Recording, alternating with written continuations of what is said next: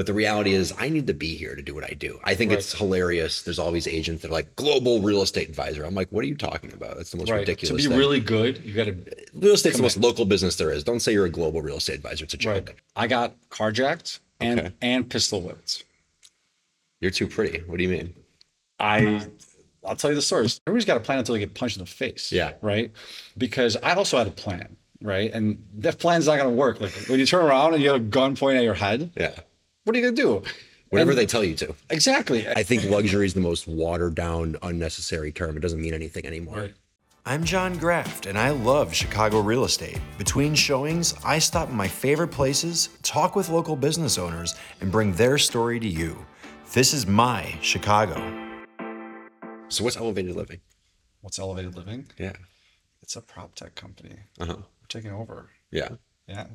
So I see your guys' signs in every building I go into. Do you live in a building? I do. You live in Old Town Park, I you do. said, right? Yeah. Yeah. So essentially, we, yes, Old Town Park, you guys don't use our full suite, but you use like 80% of our app. So like our app normally, I'll show you. When I see it, it came down to me is all these buildings want all these services, but who wants to manage that? And I Yeah. feel like you guys are the conduit between Amenity the, reservations. So like, if the okay. building has guest suites, like at Old Town Park, they never used our system for this, but conference room bookings in the building. We also, the other nice thing that we do is we integrate Butterfly MX. Okay, So that's like, for cool. example, the biggest thing we solve for is when a property or a landlord, they have a building and they want to offer residents all these great things. They have to use usually 5 or 6 different apps. What we do is we bring everything into one system. Okay. So we bring, like Butterfly, for example. You don't have to download the Butterfly app. You download your branded Old Town Park app and it lives in there. Same thing with like your apartment doors. If your apartment has, I think you guys have Salto Okay. locks in Old Town Park, and like essentially there we can have you can have a virtual key in your phone. I love that. So if you're like not able to, you lose your key fob or what, you're locked out, but you have your phone because you had a wild night on Well Street, Mhm. you can at least hold your, phone up to the door and it'll open it, They sold that feature in Tower 3 when they were showing the building, and then they were never able to implement it. We were also supposed to have it for the elevators, Really. and they were never able to integrate it. Yeah. Yeah, it's a common thing that happens Yeah. actually. Well, there's so many different systems, like you said. So are you working with APIs, or how are you bringing that all into one place? All APIs. So Yeah. we do basically a few things. So like we have our own obviously system, and then we built our own like uh, platform inside to man like each module, I guess. So there's an amenity reservation module, there's an access control module. So we built like our own, and then what we do is we basically just interface with other systems because they're all different. Yeah. That's what's crazy. Like it's so much time. It's so time consuming to do what we're doing. Like when I first started doing this with the access, well, like 2 years ago, 2.5 years ago, I started looking into it and Elevated living? the access control. Okay, for the doors. Yeah. Okay. Like, cause we had, our app was our app and our app had its own kind of native functions. But then, the feedback I get from managers is like, they want an all-inclusive app, right? That's what they're trying to solve for. Like, they don't want to have a million apps. And they don't want to do this either. That's not their business. That's not their focus. Exactly. So they want to have one inclusive app and they don't want to deal with Move this it. a little closer. They don't want to deal with it. So what we do is we essentially, we are the ones that solve their problems, right? Like we basically bring all the those access points and the hardware, we interface with it, and it's a huge lift because it takes months to just do one integration. But what's nice is like once you go live with it, like I have clients in, for example, in Arizona where the residents when they move into the building they would have they had a package locker app to manage packages. They had an app for getting into the building, like a video intercom, right? Okay. They had an app to get into their elevators and common spaces, like fitness center, right? Like you want to go to fitness center, you got to scan your fob. That's or different your than the app. front door. Yep. And then they had a separate app for entry into their unit. Okay. So imagine you have a separate one for entry into the building, common space, and in unit access.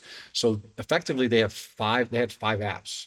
They had five apps because there was another app that was like a resident app, and the resident app that does like all their work orders. They don't integrate Like with, Resident Cafe or one of those. yeah, they don't integrate with those things. So, that client was stuck having like, number one, I don't know who developed, like, whoever decided the technology, right? Like the people that are hardware integrators. As you're sitting there, that's what I'm thinking. I'm like, how did the building make these Right. decisions? I don't know, right? But that's one That creates a that's- job for you. That creates a That's whole the business. number one question. But that's like a good example of like what not to do with these hardware systems.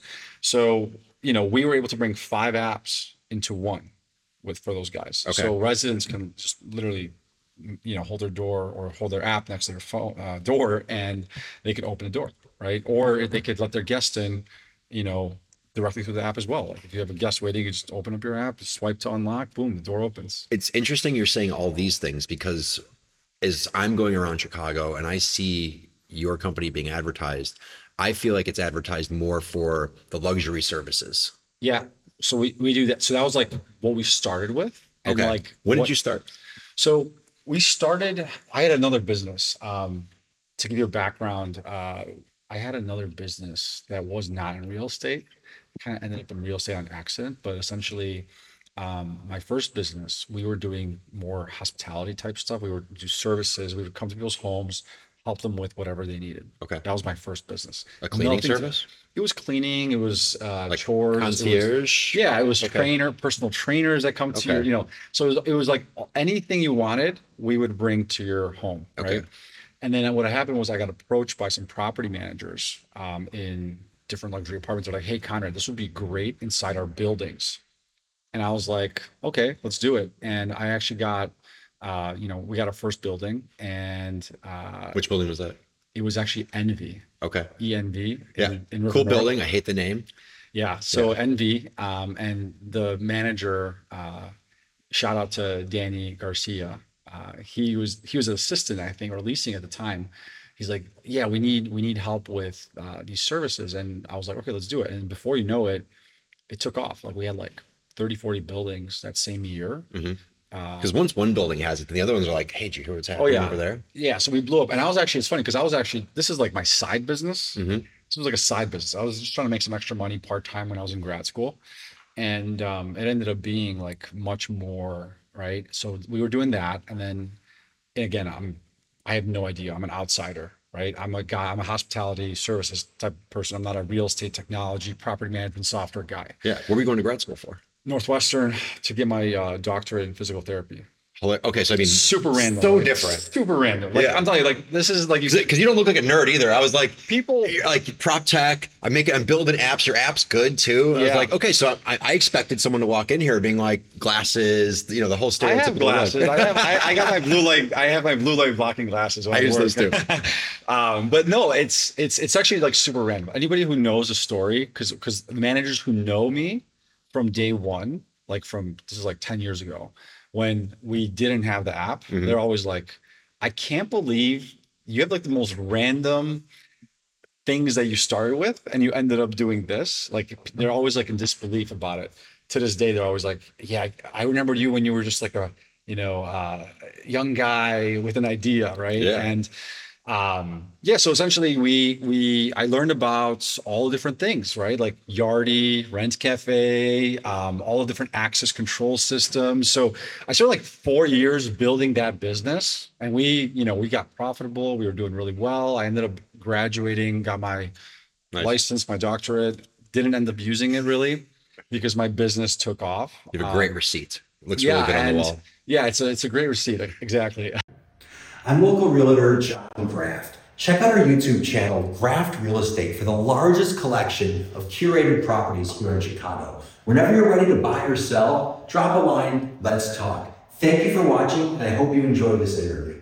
So, my business took off. And then what happened was I learned about these problems. Like managers would tell me like, "Oh, I'm having issues with this and this doesn't sync." And at the time, my app that I had, because I built an app, it was kind of adding to the problem. So like, you were one more app. We were one more app. Yeah. We were one more app that residents have to download. And I realized it. I was like, bingo. Like, what if someone's gonna in the beginning, I was thinking, what if some company comes in one day and they bring everything together? I'm going to be out of business. You're out. And I'm one of those people where I don't like to lose. I like to, always like think ahead, even if it's like 5 years, 10 years. So I was like, what if we do it? Right. And I have no like coding background. I was like a tech guy. I knew how to do a lot of stuff on the computers. Right. Yeah. But I was not like a coding where I could code an app. Right. So I ended up meeting with like 20 different companies essentially. And what I am good at is I'm good at, asking them what they would do, right? So you talk to them for a little bit. Each company tells you like, oh, here's what we would do, here's how we would build this, what coding language you would use, right? Like to me, I'm like, I don't know what these guys are talking about. Yeah. But ultimately I ended up learning a lot, so you interview these companies, you take notes, each company tells you different things. Now you have some talking points. Now you understand kind of what they're talking about. And eventually I ended up partnering with a kind of like a software vendor that builds these systems that was also like younger, hungry, trying to kind of make it big. Yeah. And You can see yourself in that person, right? Yeah, It's nice to have someone who's on the same level. and we ended up working together, and it went really well. And Elevated Living we launched about 5 years ago. So we had the other business for 4 or 5 years. Learned a lot. Then we rolled out Elevated Living, and So you're 9 years into this. almost 10 now. Wow. Yeah, Elevated Living 5. But I've been in the industry for about 10 years. Yeah. You have to count that first business, because without that first business, you wouldn't have been here. Yeah. And you're still offering the services you offer today, Yeah. right? Exactly. Yeah. We basically, what my kind of hypothesis was, and it still is, and I'm very, very bullish on it, is that a lot of the companies that exist, they're insiders, right? Like they don't come from like a hospitality services background. And what I realized was that not only can you you can create a great experience for residents, but you can also monetize that experience, right? So a lot of landlords, they think about, oh, rent payment every month. That's how I make money. But what if you could add on housekeeping and a personal trainer and a dog walker and make your residents' lives more convenient? You bring these things to them. And so that was always my focus. And I was able to, with my first business, that's what we did. And I basically took what I learned there, combined it with the property management software. And I feel like we built like the best product that's the most complete, because to give you an example, a lot of what exists today, it's just an app. So the managers still have to figure out how to use it. They don't have people. They have to find the people to do all these services, right? Do they do that, or do you do that? With us, we do all of that. Right. That's what I figured. But I would say my competitors, everybody that exists, like there's an app, and Smart. You know what? That's funny, because I don't think you have a competitor. So you have a competitor because it's your business, but me as an outsider, but someone who's really who sees this every single day, there's no company that competes with you. That does everything. I agree. That's even promoted the way your company's promoted, though. Like you walk into any building, you're the company. Yeah, we are. And my goal was always to white label it. So like we white label the experience under the customer's brand, so I don't want Elevated Living to be public facing. It's funny that you saw our brand everywhere, but like ultimately our apps are always built in the client's brand, their colors, their logos. Okay. And we are offering something that nobody else is offering, which is an all-in-one system. A lot of the technology that exists today, it's either you have an app and it's only an app, or you have a company that does services and only the services. And usually the services company has their own app, and then you have your resident app, right? So what we basically we merged these two things together. And I feel like that's the secret sauce, because now you can, you can offer a lower cost to the landlord or the management company for the technology, because you can offset those software fees by the services revenue that you generate in the building. When you have 300-400 people living in a building, it's like a little city. It's an ecosystem. Yeah, it's an ecosystem, and I like that you said ecosystem because that's on our website. Yeah. But I use that word all the time for my wife because it's strange. We live in Old Town Park and I owned for 12 years before this. I mean, I've owned more places than I've ever rented. And our idea was let's rent and then we'll build something or we'll find the right building. We're looking for the right place to own. right, But we've gotten so used to living in the building that I don't know how we're ever going to leave because it is an ecosystem. Now we have a babysitter who lives in the building who's like full time, who's become like part of the family, right? We have 5 grocery stores within 5 blocks. We have the sauna, the steam, the gym, the bowling, all this stuff. You're like, so why don't I just invest in real estate and maybe I'll use those proceeds to pay the rent instead of trying to make my home the focal point. And you'll never hear a realtor say this. That's what's funny, right? Right. But you have to be honest because there's a time and place for everything. And not renting makes sense for some people sometimes. Owning makes sense for some people sometimes. But the ecosystem is real. it is. And like what you said, I agree with you. By the way, like I think it is better to. I think if you're buying a property, I think it's better to buy an investment property that you can rent out and it's making money for you, versus buying like a first time home. It's not making money for you. Yeah. You could always rent somewhere, right? And that investment property is going to pay for your rent, right? So it's like I 100% agree with that. Like it's funny because I'm actually in the same boat. I sold my place in Wicker Park, and at the peak of the pricing, I sold 3 places during the peak. Yeah. really, yeah. So essentially, for me, we were kind of debating like where, what do I do? Do I do I stay here? Do I build a house? Do I move to Florida? What's Go to Florida. I know. It's People are very short memories about Florida. Florida, a hurricane comes and okay, right. hurricanes for real. Like that's your natural disaster element, which you don't have here. But also, Florida, I mean, there's Palm Beach, and that's always the argument. There's like Palm Beach and there's Naples, sure. But and there's Miami. But the rest of Florida is kind of, You need to live in like a gated community. yeah. See, I don't like that. I don't like you have Like to it's do funny this. You because have like in to do Chicago, that. there's not like I almost feel like there's almost no gated communities. I think there's a few in Oak Brook that I've seen, but There's a few. really, Yeah, I've it's like I have not noticed them. Yeah. Like it's kind of It's not as big here. Whereas in Florida, like everything's a gated community. Yes. Yes. And if you're not in one, it's like not good. Yes. Yes. That's what I'm talking about. Right, That's what I don't like about Florida. It's crazy. It creates this me and them situation, which one thing I love about a city, and especially a city like Chicago, there's me and them here, sure, like that's going to exist anywhere, but I feel like it's a lot less prevalent. The place you see it the least is New York. In New York, it's everybody on the street. Oh yeah, it's very, very. It's because there's lack of available places There's to live. mass density.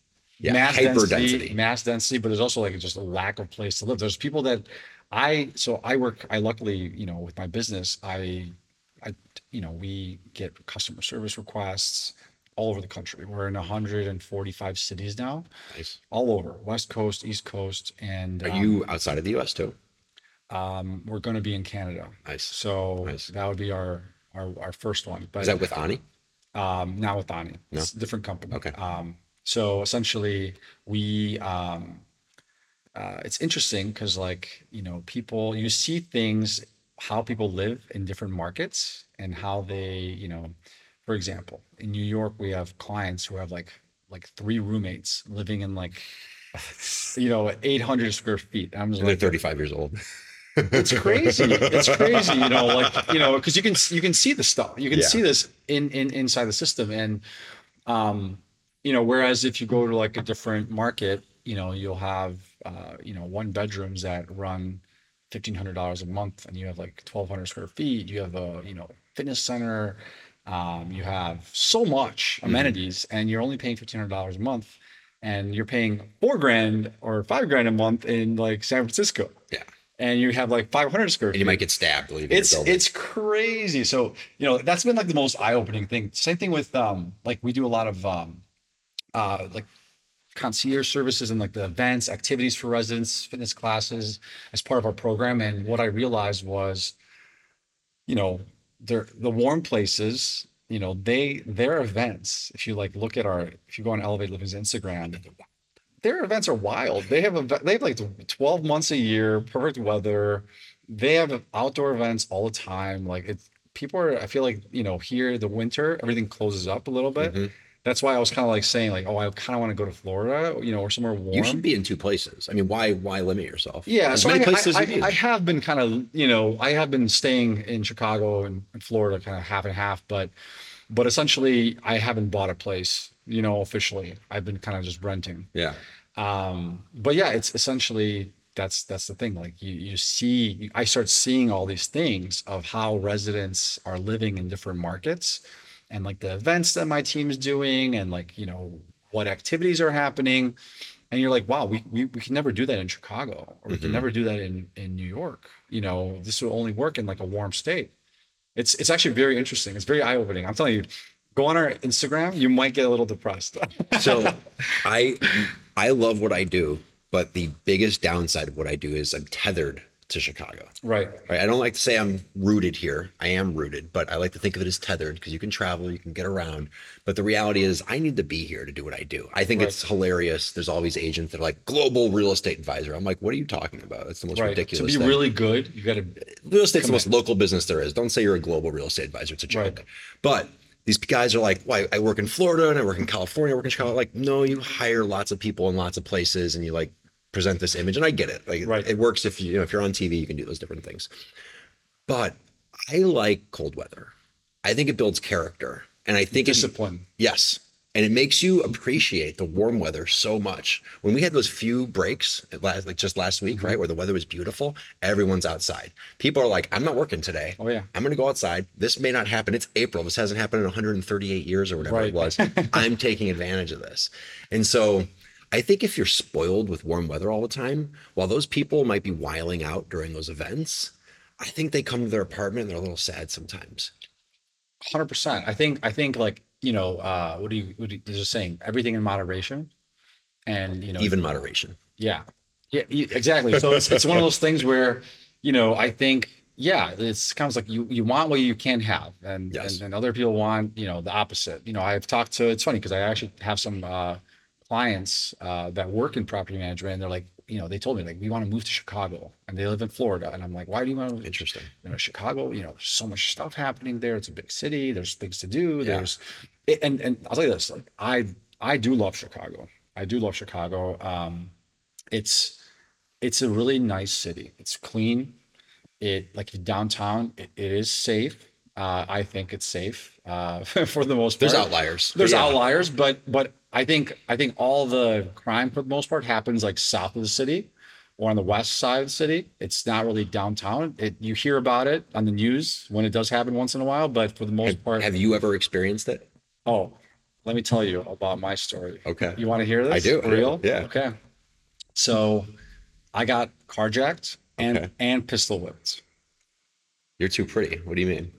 I'll tell you the story. So I was buying a new car.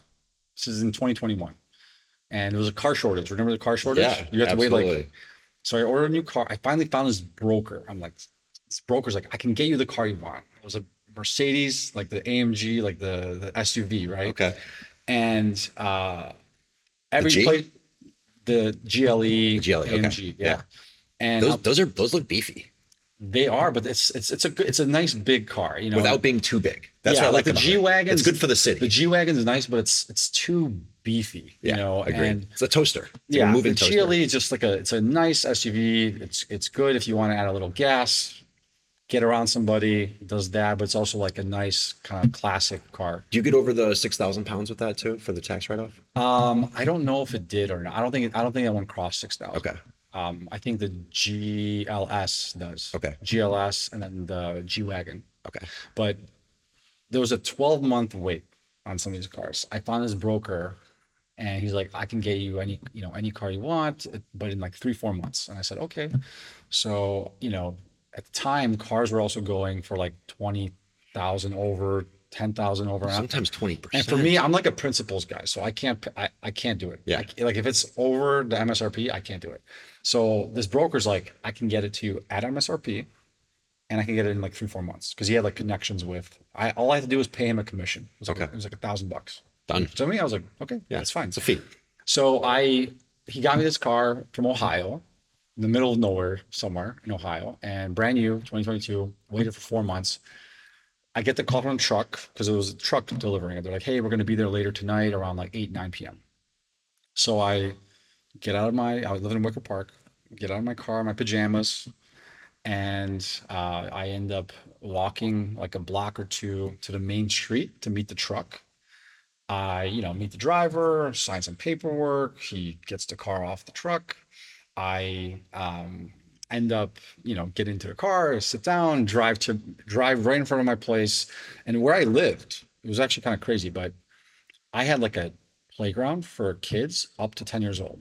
So there was kids there all the time. So There's like, an age limit on it? yeah, there was an age limit on the playground. So if you're over Where? 10, you can't play there. Okay.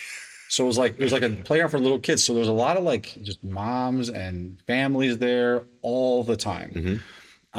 So what I was doing, it wasn't something I haven't done before. So I ended up parking in front of my place, and I'm like, let's set up my mirrors, let's set up my Bluetooth, let's set up my seat. You're excited about Yeah, your super new car, excited. right? So I'm in there for, gosh, I would say 10 minutes in my car.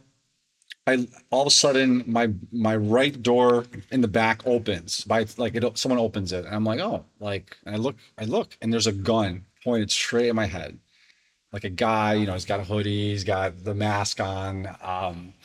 He's like, don't move, don't move. And I was already, it's one of those things where everybody talks about it. Oh, what would you do when you get carjacked? Yeah. Everybody's got a plan. And the way I see it now is like, everybody's got a plan until they get punched in the face. Yeah. Right. Because I also had a plan. Right. And that plan's not going to work. Like when you turn around and you have a gun pointing at your head. Yeah. What are you going to do? Whatever they tell you to. Exactly. So I was like, in my head, I was like, all right, this guy's going to take my car. It is what it is. I was like cool with the guy. I was like, look, man, here's the keys. You have 2 sets of keys. I just, I had everything in the car. I had the contract in the back that I just signed. And anyway, this guy, it's funny. He thought I was reaching for something. So he pistol whipped me. He basically crawled up from the back. And, as I was giving him the keys, I kind of reached to my crotch. That's where the keys were.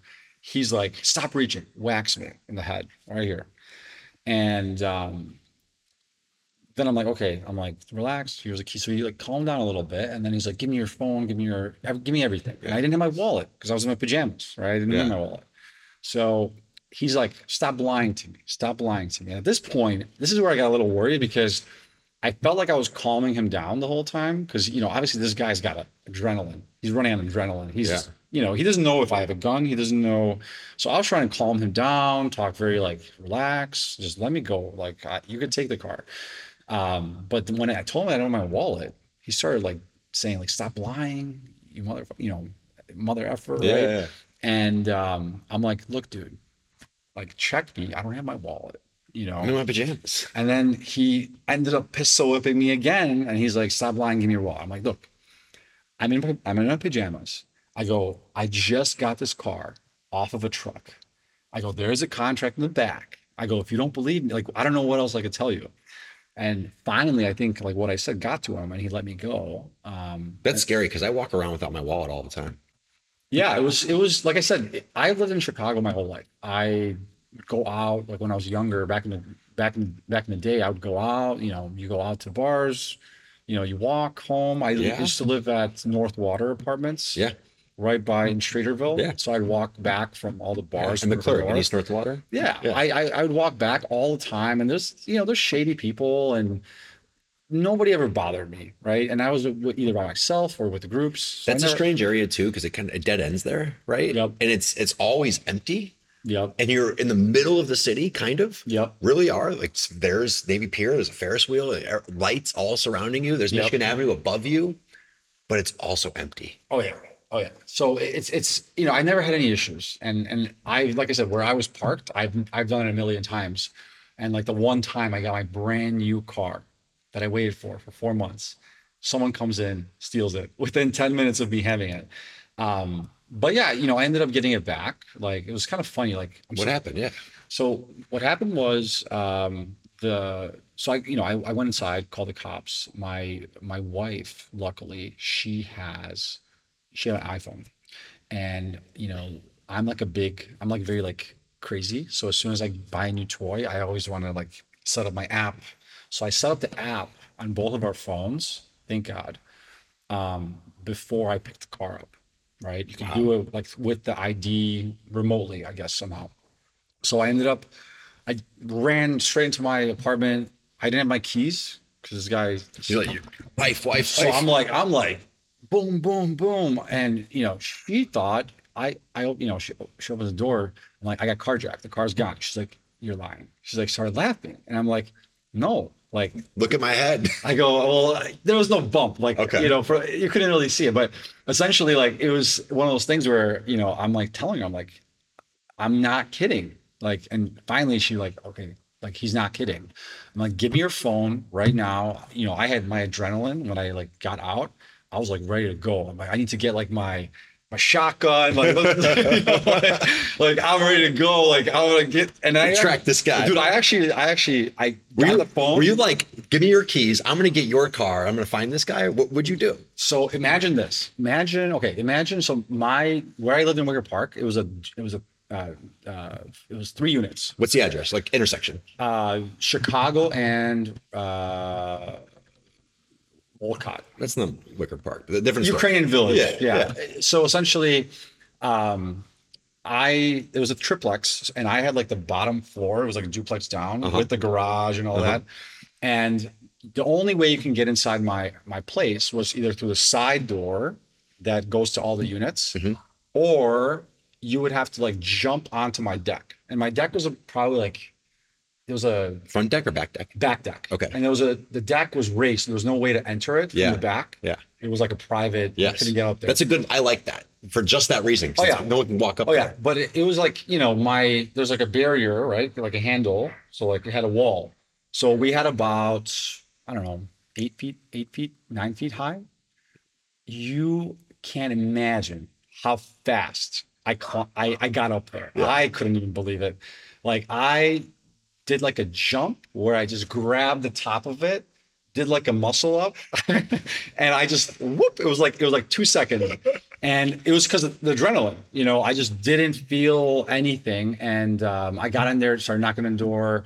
She gave me the phone. Then I literally jumped off the deck. So I got my phone, jumped off the deck. I ran back to see if the guy was still there, but he was like already driving away.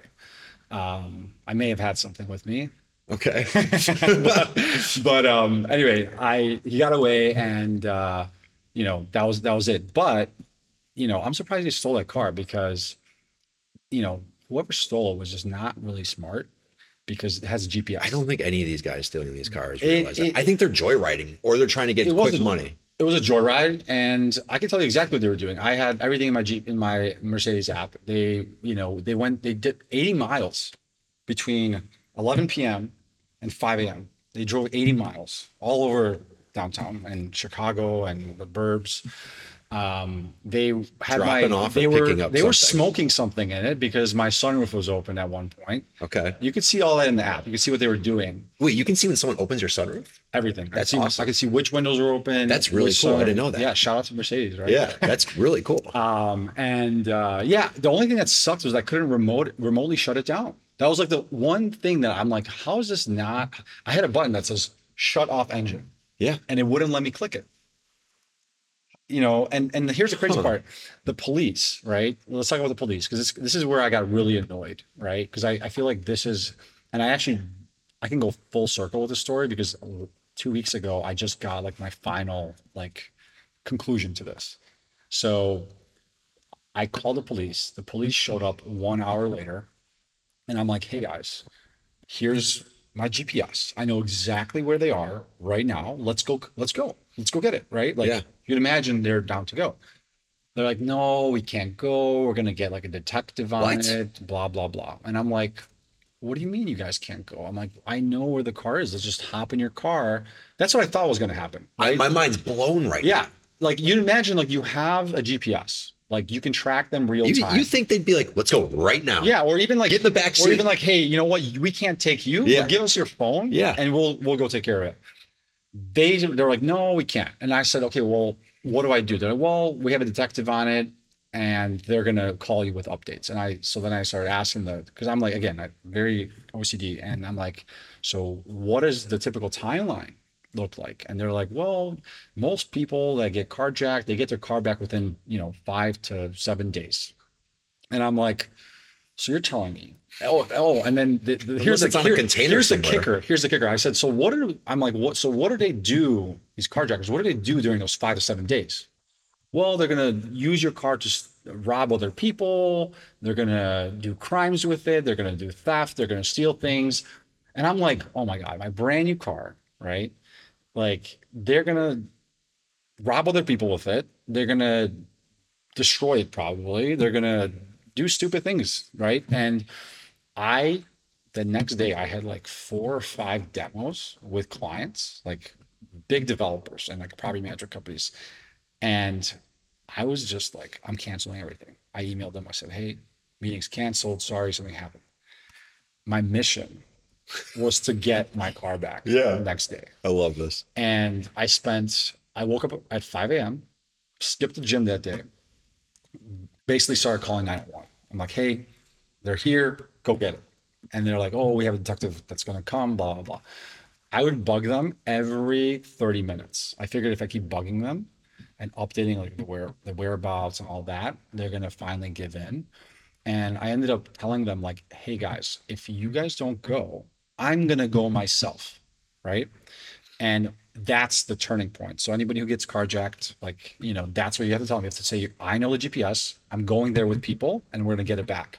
They're worried about your safety. So what ended up happening was after that, they were like, I got a private call from like an unknown number. And the guy's like, hey, you don't go down here. Just tell me where to go. And I guided him where to go. And they got my car like 2 hours later. So it was that quick, but you need to tell them that I'm going to go do it myself. Then I think there's like a liability potential thing for them. Yeah, totally. Possibly. Totally. No, you open the door for liability for them. That's exactly what it is. Because the car is an insurance item, right? Yeah. They're like, whatever, it's property. He has insurance. Did you even have insurance? I had insurance. Okay, good, good. And I called my agent. Yeah. So imagine this, the day before, I'm like, hey, let's activate the insurance. Yeah. Right. And most people wouldn't do that. Yeah. Most people activate the insurance like a week later, 2 weeks later. So I got lucky, but I called my agent and the next day I got, carjacked. And she's like, so you're telling me you just called me yesterday to set up insurance and your car is already stolen? I'm like, yeah, pretty much. I had a She couldn't believe it. I had a similar thing happen once. I had my car broken into and I had just got a new insurance policy and it put watches on it and different things. And this is a true story. I take off my watches sometimes, right? When I'm in the car and I'm just driving and I had 2 watches in the car and they were like, you're telling me you had 2 watches in your car when it was broken into. Right. Really? You want us to, and like, they gave me such a hard time about it. Really? Yeah. Cause it's the same thing. Like I just got the policy and I just put all the property on there. Yeah. It's one of those things where, I think people need to get insurance before you, buy whatever you have, your property you have. Yeah. Like, because they if I didn't have insurance, which I have friends, I talk to friends, I'm like, they're like, kind of like, I get my insurance like a few days after I get my car usually. And I'm like, yeah, I know you would have been liable. I got a car for the first time in 8 or 9 years. I was Ubering everywhere until then. And I still prefer that, but that's a different story. But I got my insurance beforehand for the same thing. So I was so worried. I was like, what if I'm driving home and that happens? But when I bought it, I'm coming to think about this. When I bought it, they asked for my insurance. Yep. So I wonder if they would have let me leave if I didn't have it. I wonder what that would have looked like. Or they would try to sell me something on the spot, probably. Probably try to sell you on the spot. But if they did check your insurance, that's a good thing.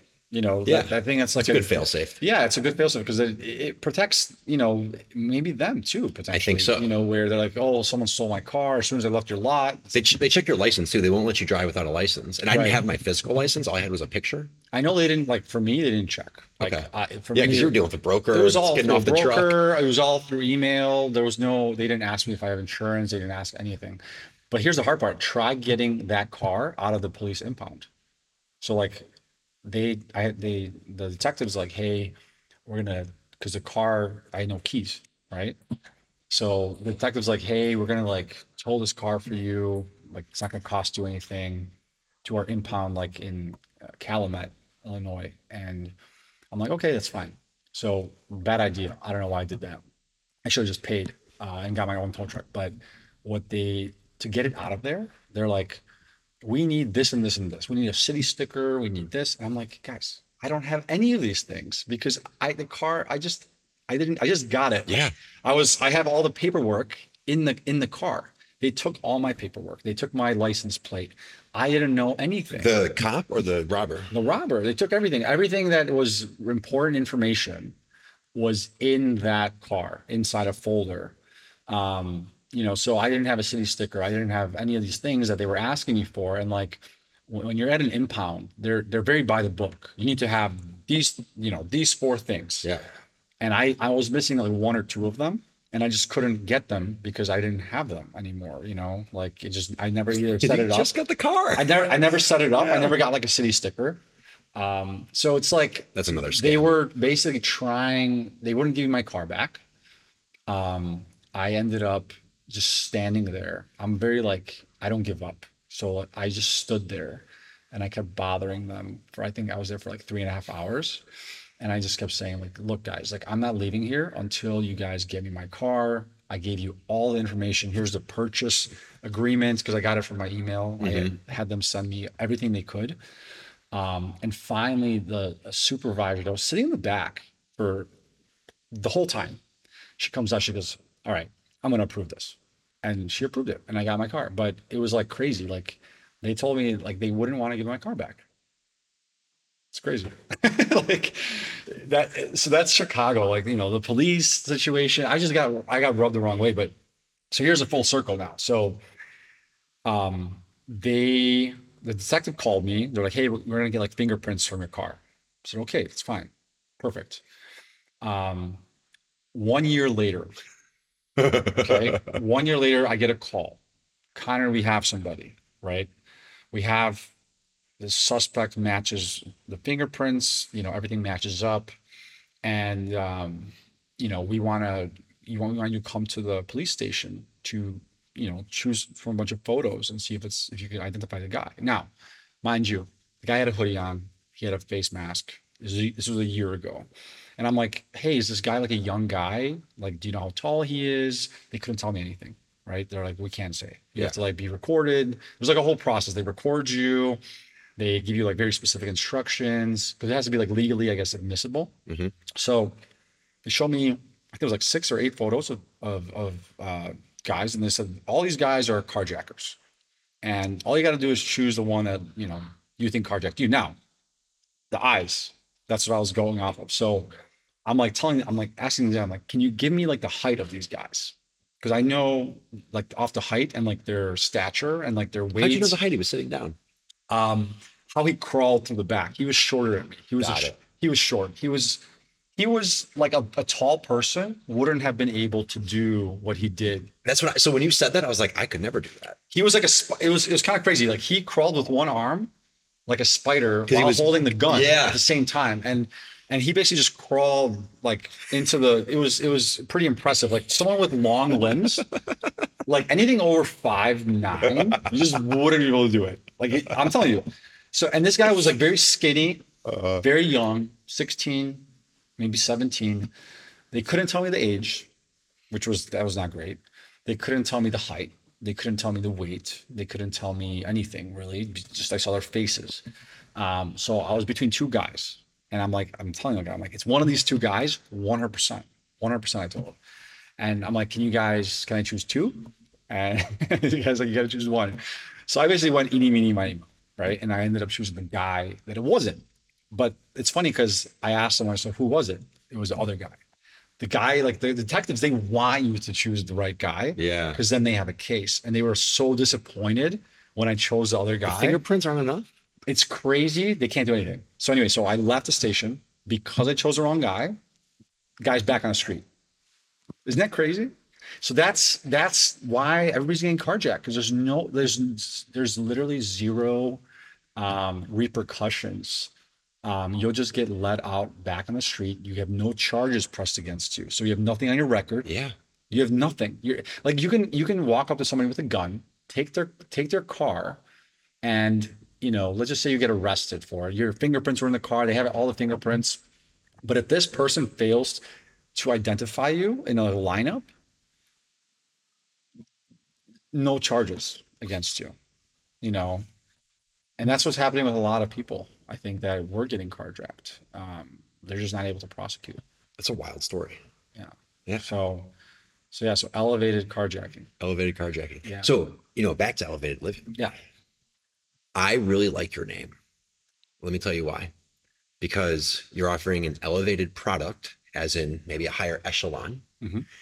You're in high rises, so you're Yeah. elevated. I love it. It's very smart. Yeah, the plan was we wanted to have something very general that would work in real estate, and it's we always wanted to white label, so we wanted to something that like fits really well with someone else's brand. So if whether it's Ani, Old Town Park, where you live, if you saw Old Town Park as a logo and then you saw Elevated Living, you might not think that Elevated Living is like an Uber or a Lyft. You know what I mean? It's not like an iconic, very like strong. You're not trying in to your be the face. dominant brand. You're I'm not. trying to sit in the back, let the main brand take Shine. Yes, exactly. Yeah, and that was my goal. And it was I'm glad you like the name. Yeah.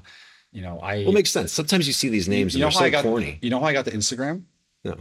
So as soon as I bought the domain on the website, Was it available? it wasn't. It was there was a person in New York that owned it. What it cost you? I paid $1,000. But imagine this. It was like one of those things where it was like a very fast type of thing. So Did you use a broker or did you go direct to the person? no, I found there's a website. Who called, is? Yeah, who is? Mhm. Oh, you know it. I Yeah. know all these. Yeah. So I own like 100. I went on. Yeah. You have 100 I have domains? like 100 domains. Yeah, I have probably the same amount. So essentially, I went on the Whois, found the actual owner because they didn't have privacy on. So I called her cell phone, and I'm like, "Hey, I want this website. Are you using it?" She's like, "No," but she's like, "There's two people trying to buy it from you right now, and we don't know how to transfer it." And I'm like, "Look, how much are they offering?" She's like, $800. I'm like, "I'll give you 1,000, and I'll help you do it right now on the phone." And so I'm like, go on Google, go here, go there. Where'd she have it parked? I paid her, I think she had to GoDaddy. Easy. Yep. And I paid her through PayPal. She sounded trustworthy. I probably shouldn't have done it, but I paid her up front with Yeah. no. If you didn't do it, you might not have gotten it. Yeah, exactly. Because those two people trying to get it as well. So I ended up paying her through PayPal. She's like, "I got the money." I'm like, "Okay, great." Click. She was a little older, so I felt like I could trust her. And so she ended up transferring it to me. I got it. Then the next goal was getting the Instagram. I never got the Facebook, unfortunately, but the Instagram I got. This is actually a funny story. It was like a guy in Colorado, in Denver, who was like 10, and he smokes weed all the time. And it was Wait, there's a 10-year-old smoking weed in Colorado? It was buying up Instagram handles? he was or just okay, I don't know if he was 10, 12, 13, 14, but he was in that 10 to 14 range, okay? And he was a skateboarder, and he had pictures of buds all over his Instagram. So like imagine like Elevated Living's Instagram. I wish I had a screenshot of this just so I could show people. That'd be great. Because they don't believe me. All of his posts were pictures of marijuana buds. And then occasionally you get like a skateboard in the background somewhere, right? So I DM'd the guy. I go, "Hey man," "I want your Instagram like profile. Would you sell it to me?" He's like, I'm like, "How much would you want?" He's like, $50. and now, so in my head, I'm like, "Okay, this guy's gonna scam me, right?" Yeah. But I was like, it's $50. What do you have to lose? What do I have to lose? So he's like, "Venmo me $50. So I'm like, "Okay, I'm gonna lose this money for sure." I Venmoed it to the guy. The guy transferred it to me. You know what's really interesting about that? PayPal for the older person, Venmo for the younger person, both owned by the same company. Exactly. But you gotta control. PayPal, they control everything. Yeah. but it's funny because the guy sent it to me, and I was like, "Oh my god! Like this guy is like so honest over here." I thought I was gonna get scammed 100%. So I ended up getting it, and Facebook didn't work out.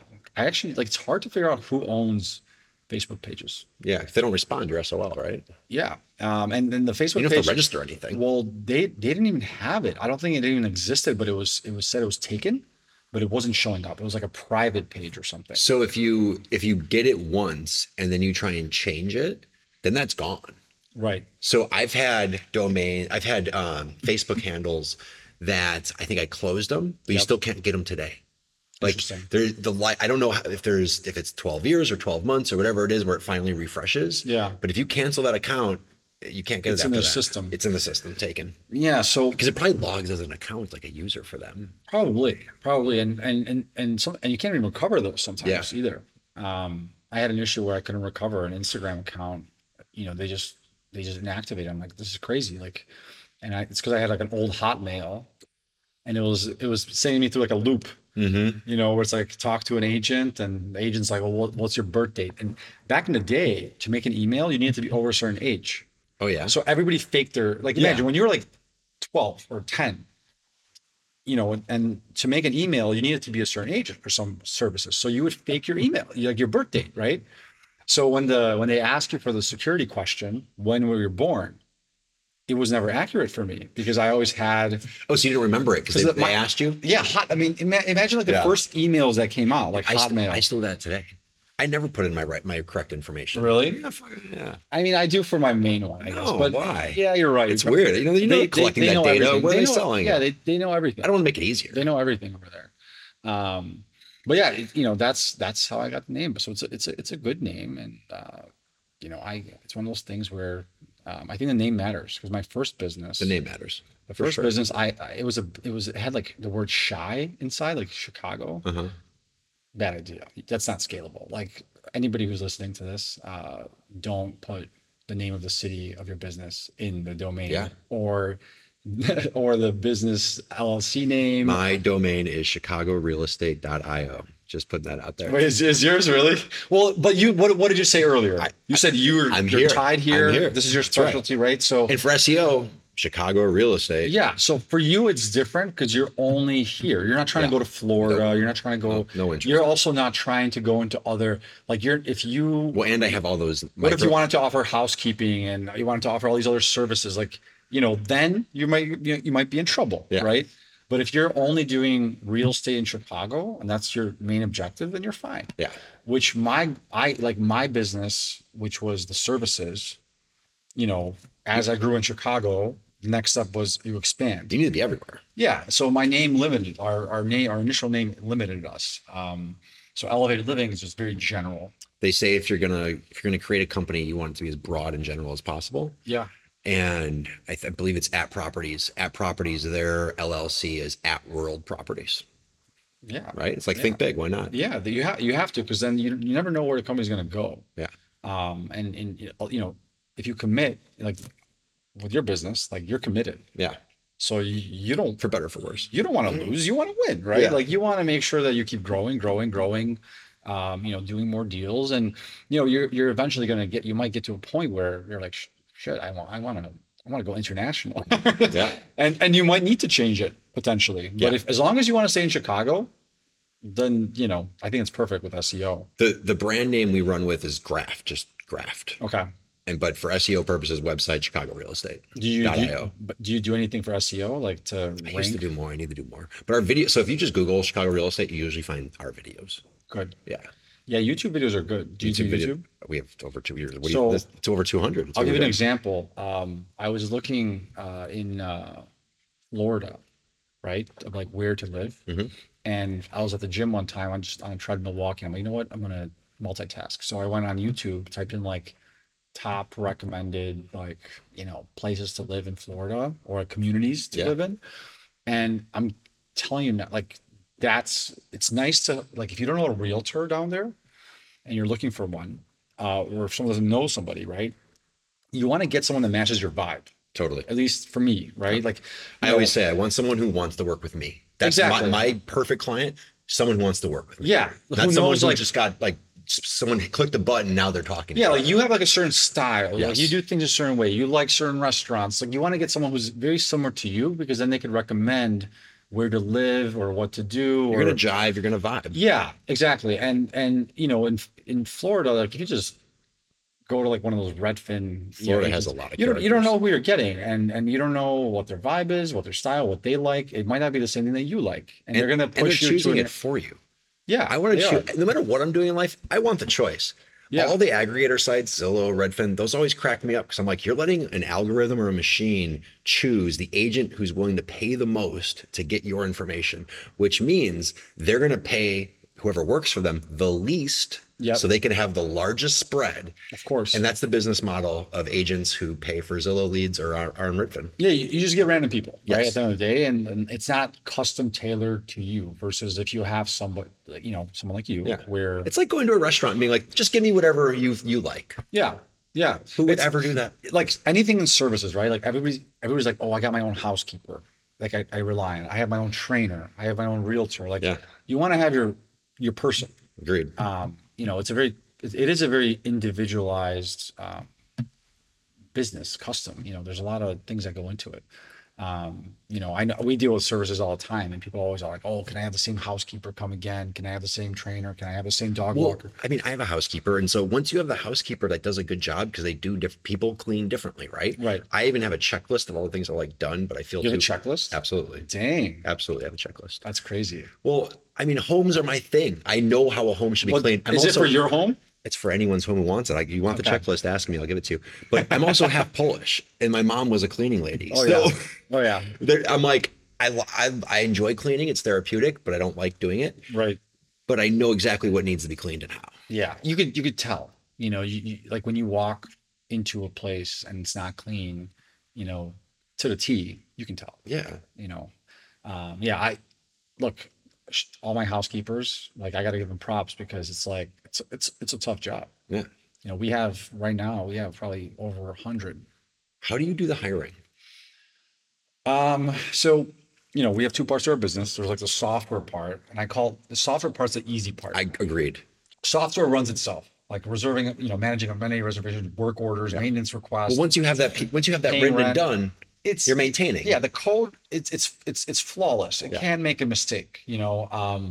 Services, and this is why, like, going back to my point earlier, like there's a lot of competitors that do either the services or the software. Not many do both because software companies, they don't want to be viewed as service companies because their valuation is going to tank. They can't raise money, things like that. So we kind of do both. And the way we do the services is, we basically run. So we built a platform that has like a booking system plus a property management app. So we have like full control over like the hiring. So like I have people that do the hiring, we onboard them into our platform. And then essentially you can book a housekeeper, you can book a trainer, and then we manage all of it. So all the payroll goes through us. Are those people employees? It depends. So we have a mix. We have some that are employees, some that are contractors. It just depends on. Employees seem like too much. Well, it depends. So like, for example, in Chicago, which is our first market, my goal is always density. So I need density. Yeah. And, originally my plan was that I was only going to do elevated living in Chicago. And at a point I had probably 120 buildings just in Chicago within a 2-mile radius. So what does Amazon do? Amazon builds these big warehouses and they do all the distribution, shipping, right? If they are not getting a lot of density and volume, the business doesn't work. Yeah. Right. So their distribution centers are very like near big cities usually. So same thing. Our business works the same way. So in Chicago, I have more employees because I have, one housekeeper can be hopping around to 5 different buildings within maybe half a mile of each other. Yeah.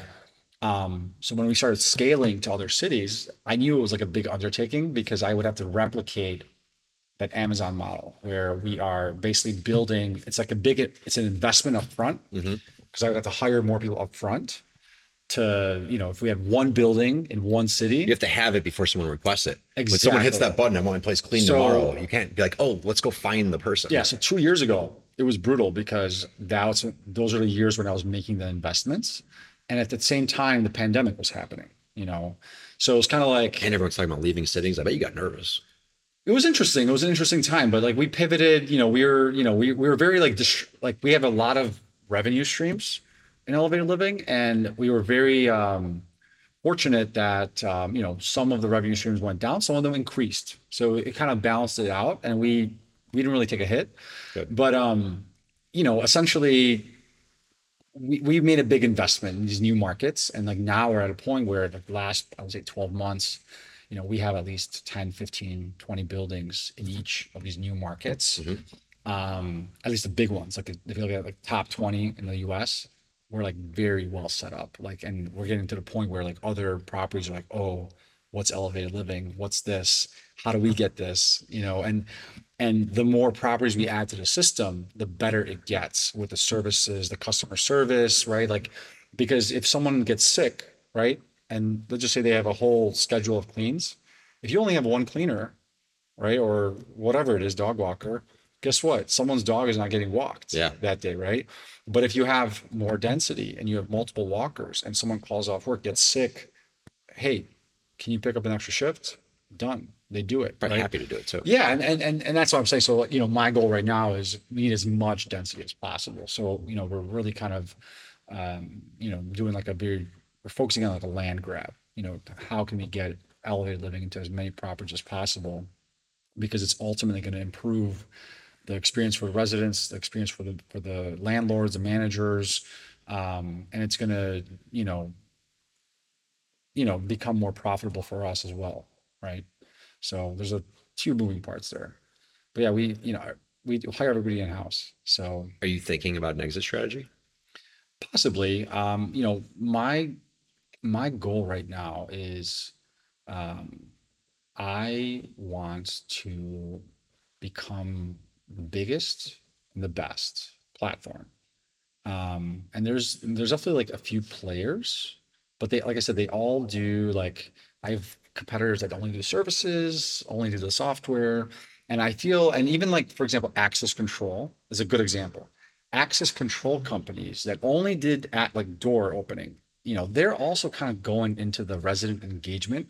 So they're all kind of going to where we're in that same space. They all want to control the main app that the residents use, I guess, right? So Well, what you did was very difficult. yeah, Like, that's a the very services. The services are the most difficult. But I think the undertaking of tying all the apps together, that's intimidating for someone who's standing on the outside. It's a very, I'll tell you this, it's a very sticky business. To get into the business, it's almost like you have to pay a gatekeeper because there is like, have you heard of Yardi? Yeah. Right? Yardi, Entrada, RealPage, these are the gatekeepers because they are like the main. They have the main platform. They're the main platform. Every building is using those on the back. Yeah, those are the accounting systems. That's how they pay out their investors. So you have to, like, whatever app you roll out, whatever service you roll out has to connect to that system. And guess what? To connect to that system, right off the bat, you're paying $100,000 a year in annual fees to these big companies just for them to give you access. Oh, so you have to pay them for the API? $100,000 a year plus. And then you got to develop it and maintain it. Those are public companies too. Yeah. So you have to Yardi basically, does not only do you have to pay them an annual fee of hundreds of thousands of dollars, you also have to have a team of developers that you hire in-house to update the API, maintain it so there's no interruptions to the residents, to the management team. So that's the gatekeeper. So it's very hard, I think, to get into this business because of those gatekeepers, those big PM property management software companies, and their legacy. These things they've been around for so long. When you use the right word, sticky too, because once someone has you, they're not going to want to leave. Yeah, it's going to be so painful. If they're using our app to open doors and they're using our app to do events, the property do services, and the residents like the services, it's very hard to get rid of that, especially because there's so many things interconnected to it. So it is a sticky business. But like I said, there's definitely competitors, like going back to like the exit strategy. My goal right now is, I'm not planning for an exit anytime soon. My goal right now is, you see a lot more canvas. Yeah, there's a lot more canvas. We have a lot of buildings, but when you look at like the total number of units that are getting built right now, just under construction, it's insane. Yeah. And I'm like, wow, like I feel like we're just touching the tip of the iceberg. And what happens is a lot of times these companies that do a really good job, like I had one competitor that, I feel like they were kind of going into my space a little bit. They had an app, but they didn't do like the services. but they were like I would say like a really solid competitor. You know, I respect good competition because it makes you better. Makes you work harder. Yeah. I love when I see a realtor who's good, it makes me feel good because you're on your game. Yes. And I feel like, especially for realtors, because it's a low barrier to entry, you see more bad than good. Yep. And you see people who give us a bad name, and you're like, oh man, this person. When you meet someone who's great, you're like, damn, I want to be like that person. And exactly. And I think I've gotten better over my career because of that. Because you see good people, you're like, oh, that was smart what they did. You're like, oh, his assistant sent this out. That's a nice. Let's R&D that. Yeah, exactly. Rip off and duplicate. Rip off and duplicate. Yeah. So essentially, like, you know, I had this one competitor where they sold, and I feel like they sold too early. Mm-hmm. It was actually two of them. One of them sold for $30 million. Another one sold for 100. Mm-hmm. And in my opinion, I think they sold themselves short. You know, because if they kept going, you know, I think it's really easy to be like, oh, I'm going to get $1 million or $2 million or $3 million, and my life's going to change. You know, and same thing with like raising money. A lot of people are like, oh, I'm going to raise money from venture capital, and little do most people know is that now you need to either grow exponentially fast at their pace that they set. You have to, you know, you can't implement certain services or things that they don't want you to implement. Yeah. Right. So like, for example, a lot of my venture-backed comps, they can't do services because if they did, it would lower their valuation. Are you 100% owner? I'm Okay. Yeah. So I have and just say this, I sold some secondary shares. Okay. Of my stock. So essentially, I didn't raise money in terms of like, hey, the money goes to the business. I ended up pulling some money out personally, privately. That's smart. You have to do that at sometimes. And so when people aren't being paid, they feel the pressure to take something like VC or private equity money because they want to actually do something. Yeah. They've been working on this. They want to have the Mercedes eventually. So right? in my case, it was like, you know, to give you like a little background, right? Like I was bootstrapping the business. I had my first business for like 4 or 5 years. Then we bootstrapped. I basically built our app with funds from profits. So, you know, I paid myself a salary of like, you know, 70, 80,000 a year, right? Back in the day. And everything else, I'd be like, let's reinvest, let's build an app, let's, you know, keep growing the business, let's do more. And, you know, after a while, you get kind of like, okay, like our business had all this cash flow, you know, the last few months, do I pull it out? Do I, you know, buy something crazy? It's fun looking at that, isn't it? Right. And, or do I reinvest? And, you know, I'm very disciplined, I think, at least I tend to think, and I was doing it for a long time. And, you know, when the pandemic happened, I realized that, you know, I'm not invincible. The elevated living is not invincible. Like anything can happen anytime. And, you know, I took some chips off the table, right? Like, you know, we didn't need the money from like a funding standpoint. It was more like direct to me. And that's what I did. So, you know, instead of saying, you know, every month I'm thinking, do I put the money in, you know, in the business or take it out every month now? And I'm glad I did the deal, to be honest, because I'm at a point where money for me, I'm good, right? Like I'm good. I did a deal. I basically got a really great deal with my, you know, investor and now my business partner. He's older than me. He knows things that I don't know. You know, he comes from more of like a hedge fund finance background. You know, I'm more of like an operator, marketing, sales background. So it's like a perfect fit because when I don't know something, I go to him and, you know, he's older and he's just got experience in it. You know, he's bought and sold companies, 5 or 6 companies. And I think his biggest sale was like to Goldman Sachs for 250 million. Okay. So that's the guy. Good company. That's the guy. Yeah, it's a good company, right? Like that's what I like to think. So I had a really good deal with the guy, and I'm happy. So like for me, my goal right now is like, you know, when you asked me about the exit, I already kind of got my exit in a sense when I did that deal with him.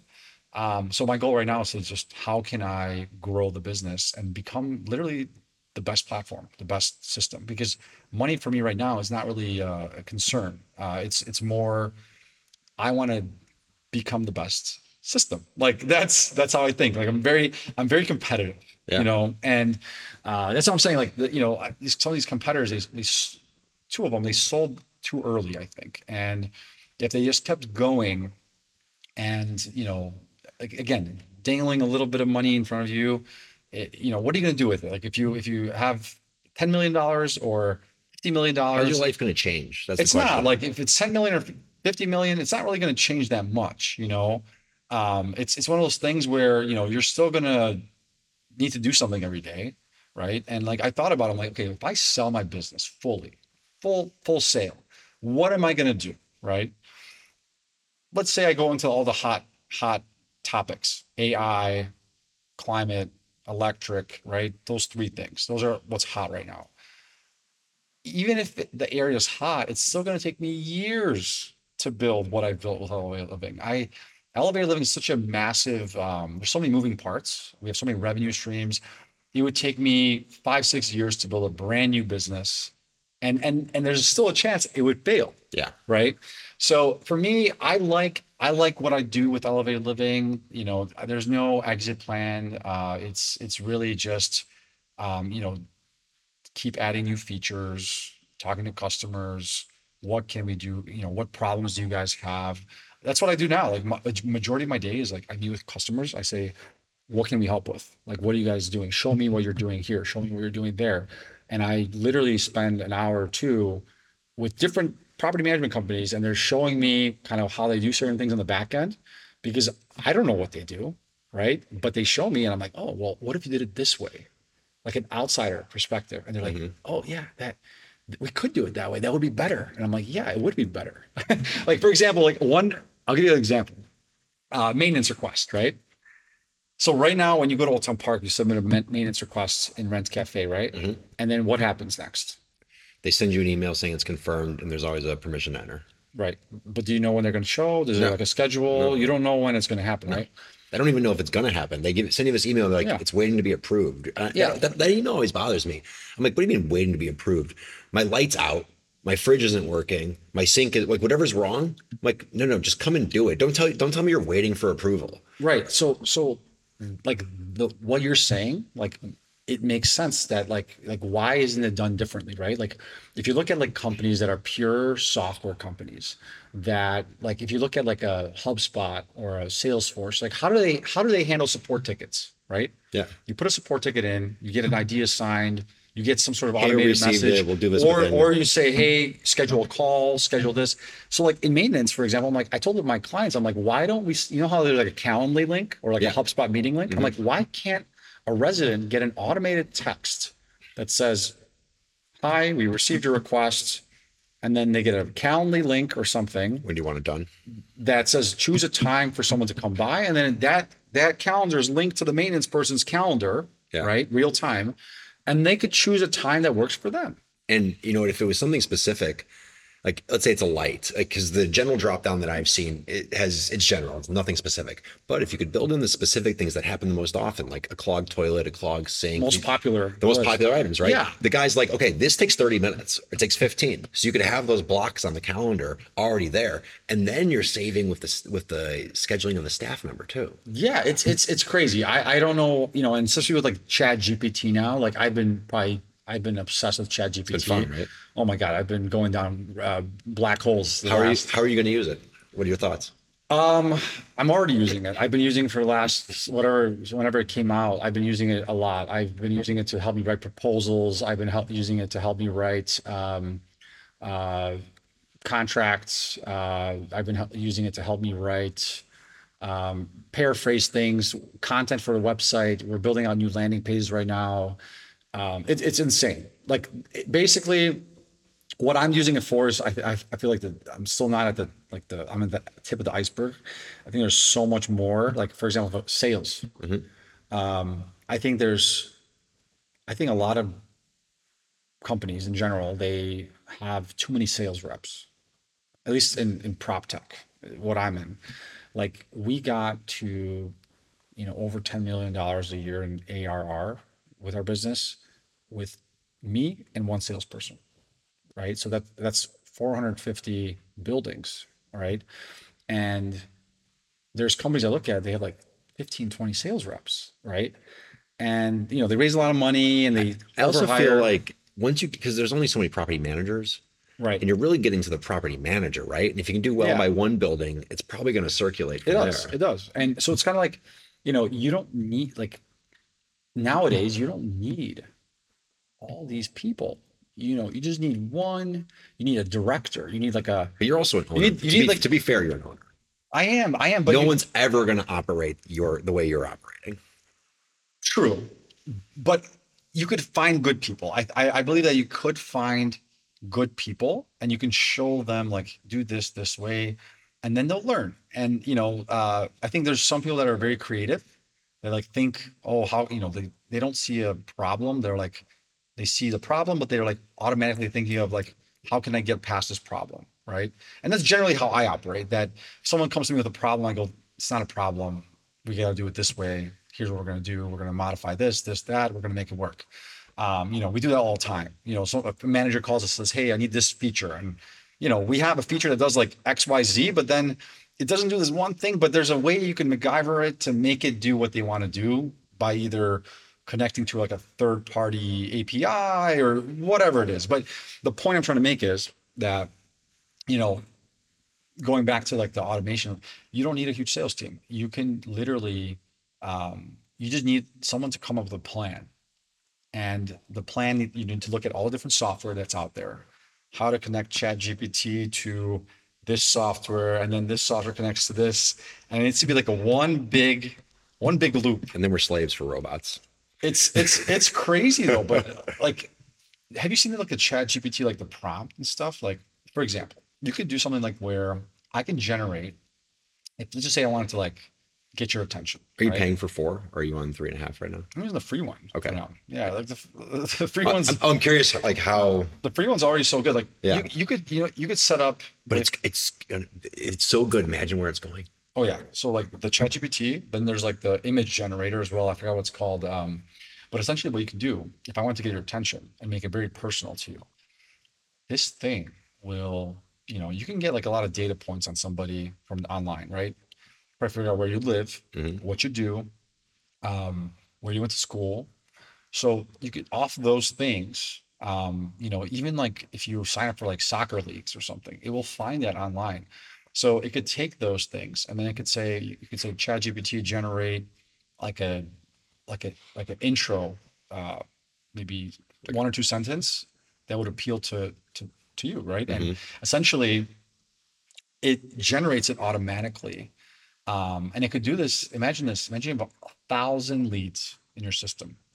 It does this within 10 seconds. Yeah. It will generate a custom prompt for every single person within 5 seconds. You load it into your CRM and nobody will ever know that it was AI generated. They're going to think that you sat there, did all this research and emailed them. But here's what's crazier. You can actually figure out where someone lives, generate an image of a local coffee shop near where they live or whatever it is, or their business. And you could say, hey, you want to meet for coffee? And you could put yourself, you could take a photo of you, right? You could take a white background. Yeah. So you get like a good photographer, take a good photo of you that you can reuse in these images. And it will plant you in the coffee shop or like outside how Google Images has like the image. Yeah. It will plant you in front of a coffee shop doing like a thumbs up, like coffee, and it'll send it to you. Like, it's crazy. So you got me thinking a lot here. Can you upload your contacts like that and do that? Yeah.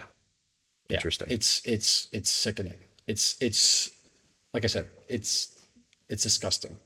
Yeah. Like it's one of those things where there's so much you can do. And there's new stuff coming out like every month now that I've been looking at. There's like this thing that called Auto GPT. Okay. That came out and you could basically create a playbook. It does like, what I was talking about, like different things. That's what you could do. You could connect a playbook where it's like. So it's like a Zapier for AI in a way? Kind of, but it's literally like, for example, you might say like, I need you to write me a book. And here are the things you're going to do sequentially. So when you're writing a book, let's say you and I were doing it. I've never written a book, but if I was writing a book, I'd probably be like, oh, well, I need to create like a content outline. I need to choose like a category. I need to have some sort of research, right? So you're going to tell this thing one time. You're going to say like, here's the outline. Here's the book, what I want. I want you to do research on these following things for each of these sections. I want you to talk about, some sort of like, so again, when you say research, it's going to like different websites, right? It's kind of the whole internet. Yeah, it's going through a lot of different things. Going on LinkedIn, researching there, going on Reddit, getting real-time data, quotes from people. This thing will write you a whole book. And it's just going to follow your plan. Like you're going to be like, for every section, I need you to do X, Y, Z. And it writes the whole book. You'll have like 400 pages in, gosh, probably a minute or two. But it's all about prompts, how you write the prompt to the AI. That's what I learned too, that you can't just write me a book. You have to be like very, very specific. It's like when they talk to a computer, they code to get the computer to give them information. So like back in the day, you had command prompt No. on a PC. You ever use a command prompt? Yeah. It's like that black thing that Like has like DOS? I don't know. I don't know. It's called command prompt, but it was like a black thing that always appeared on every PC, and there was like an underline, like an underscore, and you could type into it. Yes, I Every think PC that's the DOS like mainframe of the computer, and then you're typing in command prompts to get it to run the program exactly. or whatever it is. So I always call it a do. command prompt. So when I was in high school, I was able to shut down when I was in keyboarding class. Each computer had a name. And you could find like label the teachers, they labeled the computer, so I could shut down those computers remotely during keyboarding class. That's great. I could write the message. The message would pop up like, "You lose 60 seconds, shut down," and it would shut down everything they were working on. So in the command prompt, like you basically you ask the computer for something, right, in their language, and it gives a response back. That's kind of what AI does. Like you basically tell it, you have to like prompt it, same way. And then it gives you a response right back for whatever you ask for, but you got to tell it very specifically. But it still does a good job. Even if you just do like, give me like one sentence marketing slogan for X. It's crazy. Yeah, I've been trying to figure out how is the best way to use it. There's so many ideas, but For real estate? For real estate, yeah. What do you think? Well, I think that you should probably figure out like who's potentially going to be moving. You can maybe look up like who lived in a place for a long time, maybe has kids, family, and maybe is looking for a bigger house in the suburbs. Get their information from LinkedIn somehow, like get their email contact, like reach out to them, introduce yourself. Like, I'm surprised more realtors don't do that. Like I don't. We can buy that data. But my experience with it, not that great. So that's what I'm saying. I don't know, so you can buy like there's Zoom info and there's always, and I don't know if it's always that good and if it's accurate data. It's, how like you get like a cold email from somebody. Yeah. I'm surprised more realtors don't do that. Like being like, hey Konrad, I live, I see you live in Chicago and, live here and here and here in this address. Like I live nearby, because you have their, like, who the owners are. Yes. Right. Yes. You can get that data. Trust. Yeah. Yeah. And you could say like a personalized email where it's like, hey, by the way, like, I live in the area. I just want to introduce myself. And then you could use AI to run this. You could run it all day long without even having to lift a finger. You set it up, and it will find people, email them, and it will customize like a individualized message to them. But that would be one way. We're going to talk offline about that part. Yeah. Because I don't know how you get the customized information, like how you could run all that with that data, because I can get all those things. There's But I don't know how to run it through the AI to perform that function. You would have to get like some sort of a CRM to connect to, the scraper, data scraper. It's going to be like a big project, but it's a one-time thing. Yeah. usually. Once you invest in that, and then you maintain it. Yes. The problem with a lot of these things is that once you set it up, it's so big sometimes that like you forget what you did.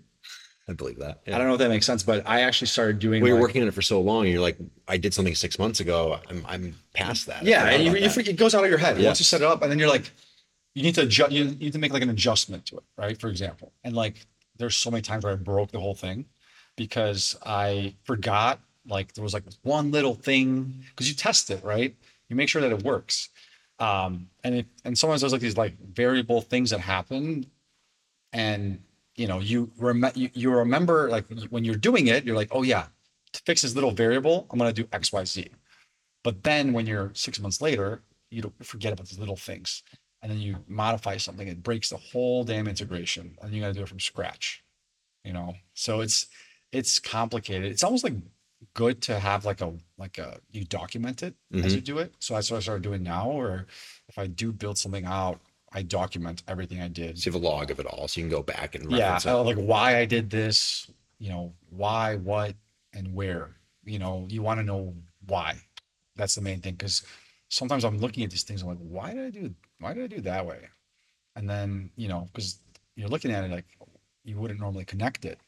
But then later that variable pops up and you're like, oh, well, that's why I did it, because this one use case wouldn't have worked.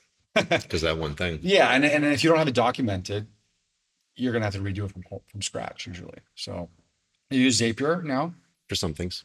Yeah. Yeah, Zapier is pretty good. I just wish it had like a bi-directional sometimes. Like, It's only going one way. yeah, Yeah. yeah. Like Zapier is it's a good tool. I use it for my stuff too. It's one of those things that connects with everything. There's another one called Integromat. They changed their name though, I think, to like Make, but that one's good too. Do you ever use that one? No. It's similar to Zapier. It's less expensive. Okay. I It's don't know. funny. Our business is becoming less techy. Really? My business personally. I can't give away my secrets here, but point being is, like, getting in front of people on a tech side isn't necessarily as good. And some of the people I'm trying to get in touch with are not in front of the tech. Mm. And sometimes those people are more valuable to get in front with. Yeah. So I think tech only goes. So there's a saying, right? All roads lead to Rome. Yeah. And while you can do emails and all that, you still need to be doing other things. Yeah. And the warm, fuzzy personal touch never dies. Yeah. And if I I can agree. get, if I can get in front of someone, I usually feel good about that meeting. It's just, how do you get in front of them? That's the hardest part. Yep. That's why we do conferences. Like in our industry, like conferences are nice because you can get in front of the decision makers in Smart. person. And usually when you email somebody, they think you're like, they don't know you. Yeah. They're like, oh, who's this random person Always, emailing? There's no relationship, right? Yes. But when you Another- meet somebody in person, it's like different. Like, oh, I met John. John has my back. He's gonna get it done for me. Yeah. Like he's a good guy. Or it's the opposite. Or you're like, I don't like that I don't guy. trust this person. Yeah, like the vibe I got, it's not Yeah. good. It goes both ways. 100%. And I think most people have those feelings about those people, or some people are better at feeling that feeling about someone. Yeah. It's a sixth sense. It I is. think we all had sixth sense that probably died out. But you as deal our with lives have people been a lot. easier. Yeah. Right. Yes. Yeah. So, for me, I back when I was younger, I did personal training. Mm-hmm. So it was like one of my buddies, I remember I had a job somewhere. I was getting like $8 an hour, like working part-time. And my buddy's like, hey man, like, it's funny because he works with me. Mm-hmm. He's my director of revenue. But he was also a trainer at this place, I guess. And he's like, my company's like, it was Export, Export. Yeah. He worked there, and he's like, my company's hiring, and you like working out. I'm like, yeah, I like working out. It's for me. I'm like, this is great. Like, I could just go get a free membership. Yeah. And it was like $20 an hour, at the time. Okay. Which was like double what I was getting at like the store I was working I hope at. you're charging more than that now. Oh yeah, but this is when I was like 17, 18. Okay. Okay. And I How old are you now? now 32. Okay. So yeah, I was 17, 18, and I was, training people. And what I learned though, and if you have kids, right, you need to get your kids in like a customer service sale, like where they're meeting people, Mm-hmm. because I felt like I developed so much doing that. You learn So- about people. Yeah, because you learn about you learn about different types of personalities. Like there was people that were very uptight, more relaxed, older, younger, different, beliefs, right? And you need to know how to navigate that, Yeah. right? And as a trainer, like people would tell me all their, it's like they say you're a barber, you tell all your secrets. I would learn so many crazy things from people. And what I learned was like one thing, for example, was like, doctors. and like these people that are like in these high level positions, um, they're not always like the best people, right? So like there's, I've worked with, all types of people like lawyers, doctors, pharmacists, you know, everybody, finance, hedge fund. And what I learned was that, sometimes the people that like, especially like healthcare, you'd be amazed at how many people are just so unhealthy. Oh Like yeah. your doctor, if they don't work out, and like I don't know if I could go to a doctor, For health advice, I Who don't didn't know work if your out? doctor is your best person to go to. but I just think but they're doctors, right? Yeah. And so to me, I was always like, They might be a great surgeon. They might be great for this particular thing that they do, but ask a doctor about vitamins. yeah. So if anybody like, I'm sure someone's going to be watching this podcast. Anybody has a good doctor recommendation for a 32-year-old male that like, again, So doctor, if you do this exit, I think a real big business that's only going to keep growing is health concierge. yeah. That's a huge business. But you need some sort of like insurance, because people want to go through insurance ultimately, right? And the health No. No insurance. No insurance. There's enough people who will just Like- pay a monthly fee. Let's say it's $300 a month. You get the subscription, access, and I think you bypass all insurance. I think there's enough people with enough income. Yeah, it's one of those things where like I would love that because Yeah. it's I looked into these systems like there's a One Medical, there's a few of these. I think there's more boutique services that Yeah. are doing it. I don't know if anyone's really scaled the model yet. And Right. if it scales, it might also fail. Like scaling's great. And for a business like yours, scaling makes perfect sense. For some businesses, there shouldn't be scaling. And scaling is actually going to erode what the business is. Right. Yeah. So with the going back to doctors, it's like one of those things where it's you'd be surprised at like who I met. It's the people that you think are like angels are devils, and sometimes you think someone's like a devil, but they're actually like a really good person. And so you learn a lot. And I think like everybody, if you have young kids, you should 100% work for like a customer service sales type thing where you do get to know people and talk to people, because it's going to help you later in life. Yeah. Like you said, it's all relationships. And especially when you are helping somebody, what's nice about training was it was like a very easy job. Like, people come in, I want to lose some weight. They lose like 30 pounds. They start crying to you. They're like, oh my God, I feel so good. I've never felt this good in my whole life. So you're like, wow, people depend on me, right? Like people depend on me. So it kind of like teaches you like all these things where like, people rely on you. You got to be a good communicator, got to be on time, show up. So the only bad habit that I got from being a trainer was that for me, there is no Saturday and Sunday. There's no holidays. To me, it was like, I remember when I first started working, I was like, oh, it's Columbus Day. Oh, perfect. I can schedule all my clients 8 hours back to back on Columbus Day. Oh, it's Saturday. Oh, perfect. Saturday, nobody's working today. I'll schedule all my clients starting at 6 a.m. until like 2 p.m. Right. And now I still kind of have that where like I just don't look at. That's why I was a realtor too. It's the same exact thing. I don't look at it. For me, the job needs to get done. I get the job done, and that's it. The mindset of like waiting for the weekend, that's really depressing to me. Yeah. I don't like it. Yeah. Like you could have a weekend today. Like right now, look, it's Friday, midday. We're having a weekend. We took off. As long as you get your stuff done. Yes. Like all of our, I don't know, how many people do you have on your team? So there's Adam right here behind the cameras, and then we have 3 agents. Okay. So, with our business, I let everybody work from home. And it was even before the pandemic, I pretty much let them work from home. We would meet once in a while, but ultimately is, not everybody can work from home. I think there's like certain types of, personalities. Some people don't have the discipline. And like even me, I can work from home, but I'm more productive when I'm not. Right. I just am. Right. If I'm in a more public setting, there's like this weird thing about pressure. Right. Even if it's not like I could be working next to Adam, or I could be here alone with people walking down the street. And the fact that people can see me working in this office makes me work more. Yeah. So it's like, you need to have like your, like wherever you feel comfortable working.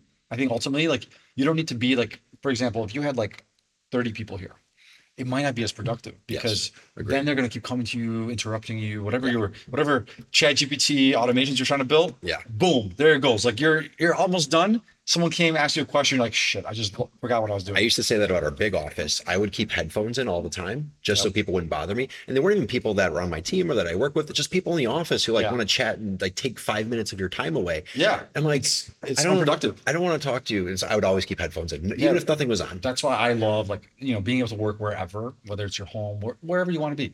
It's the best because It's nice to pop in somewhere and just work for an hour, 2, 3. Yeah. When I'm traveling, I really love that. if I'm doing Zoom calls, it's tough to like go to a coffee shop because then I'm like, You're that asshole. I'm the asshole talking super loud. I'm like making like I'm doing like my, you know, I'm moving my hands. I'm showing them the app. Do you have a Capital One account? Capital One, no. Yeah. So you should get a Capital One account. At their banks, they have legitimate, so they have like a coffee shop / WeWork system. And as long as you have an account there, you can use all these spaces. Interesting. I had no idea. So when I go to I'm pretty sure there's not a lot of people that know that. I think there's 3 in Chicago. There's one right down the street. There's there's 2 between like a And is it mile that way nice? and a mile. Is there like private? It's very nice. Is there like private Very conferences? nice. Very nice. Yeah. Oh, really? Yeah. So you can use these spaces plus all the coffee and teas half off. Wow. Yeah. So when I'm traveling, that's what we look for. We try. My wife and I do that. Try to find those spots. That's a good idea. So anybody, you know, who's listening, it's real estate. It's a good idea to add into their retail. Get a Capital One account. Capital One. Yeah, I have a lot of clients actually adding co-working spaces now. Oh yeah. The Zoom rooms. Yeah, they're kind of like this big, right? Yeah, they have like an empty retail space or whatever, or like an unused lobby area, and they'll literally convert it to like a co-working. That's smart. And they'll get memberships, and they'll, you know, people can come in there. Oh, they're doing it like that. Yeah. They're not giving it to the residents. So residents, the way it works is residents can go there. So like, you know, there's like a table, public table, anybody could be there, right? But if there's like a private office, then you pay, and the resident can. I don't like that. The resident can pay for it. You know, people from the public can pay for it. But so think of it like this: the buildings that I'm talking about they'll have a resident only one, right? Somewhere on like the 8th floor, and think lobby. Unused lobby space, they will convert it to like a co-working Killing area. my vibe. But they do that. Yeah, we'll see how that works out. These buildings charge so much rent that when you start to really monetize everything, it turns people off. Right. I would say this, with co-working spaces, coffee shops, I've seen a bunch of buildings do a whole bunch of different things. Like one building had a bar, like a bartender. They have that in Uptown. It's A lot of times, believe it or not, you know, this is like good. I'm going to say it out loud here, but don't do it. Like, don't, like, I agree. Like, yeah, a lot of these, what are your insights? a lot of people, so a lot of developers, they have these, you know, these ideas where they're going to turn, you know, they're going to have a coffee shop in their lobby, and they're going to run it themselves. They want to run it themselves. That's the bad idea. You have to outsource it. That way you get the income from that. So there's a particular Flats does that in Chicago. They do the bar and they do the coffee shop. Yep. The coffee shop is smart because then you can that's your doorman. It is. Right. And that's what some buildings try to do. But then what happens is if the coffee shop's not making money, then even if you use it, so I'll give you an example. I had a company that used a third-party vendor for the coffee shop. And I've had a few stories like this, but I'll give you one example. I was visiting a property in Austin. So actually it was like, I saw it live. I walked into the building with the client. We were doing like a tour with one of my clients. It was a sister property, and there's no concierge. And there's this coffee area, right? Like it looked like a coffee shop. And if you go on Google and type in like coffee around that area, there was like the coffee shop popped up, like 1 star. It was like 30 reviews. Oh, interesting. So long story short, I found out what happened, and what happened was they had a coffee shop. The buildings pay like a monthly fee to do this to some vendor, right? So it will be like that's backwards. Yep. But the vendor does everything for them. They'll get like the coffee, they'll hire the people. They're not going to care. They're not, but this is how it works most of the time. Okay. And to do it any other way, if they did it in-house, it's a money-losing operation. Yes, I believe that. And that's why they have those coffee vending machines. Coffee shop, you know, money-losing operation. Whenever there's personnel involved, and like the building tries to do it, so the developer themselves, or they hire like another vendor, it's gonna bring more headache and more problems, and probably even have a negative impact on their NOI than more than anything else. At least the ones I've seen. And I've seen a lot of these. I've seen where the owners try to do it. They hire, sometimes they hire a vendor, and it never works out well. I saw another one that had a bartending service. They had a bar, and they were like, we want to offer like drinks at the pool on weekends. I go, so I'm a resident. So I'm just thinking in my head, right? Like I always put myself in, if you lived at Old Town Park and you could bring your own drinks to the pool, why would you pay 10, 20 bucks to get a drink from the pool, right? Old Town Park said they were going to do this. And I had the same exact thought. I'm like, so you want to try and make money from me here too? Right. I would never pay. Nobody would pay. Never. Nobody would pay. Never. And so it's, to me, it's like common sense. Like it won't work, but it will work. It will work. I'll tell you where it will work. If you have a building that has 1,000 units, 1,200 units, 3 towers that have a shared amenity space, and it's huge, right? It will work there. I think you put it as part of the commercial space. You could do it that way too. Yeah. I think if you have it, if you have it, if it makes you feel like you're leaving, like you left the building, you've left this place, because a lot of people just want a new space. Right. Right. That's the feeling. When I go somewhere, I'm not really leaving for the drink, right? I'm not going there for the beverage. I'm going there for the new environment. Exactly. That's big on me. I'm all about environments. I know the best places to You go want in meet Chicago. people, like, yes, but I also want to be in a cool place. Like I like to be in cool spaces. it gets you amped up. It gives me good energy. Yeah. Yeah. I agree. And that's why I like the building gyms, but a lot of buildings, like I'm not gonna lie, and I've been telling them this for years, there's some that do a good job, but like for example, they all build a yoga studio, right? The yoga studio, it's always look the same. It's very boring. There's one building in Chicago that I helped them.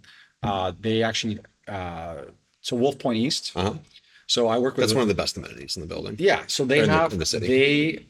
so they actually, Their when apartments they are were okay. building their gym, I met one of the their construction guys who was like planning the project, and I'm like, look, it would be really cool if you guys, they have a yoga studio, they have that, but I'm like, make one room where it's like a dynamic training studio, where you have a treadmill, you have battle ropes, you have like this big gym rack where people can do like circuit training, just like they do when they go to like A gym.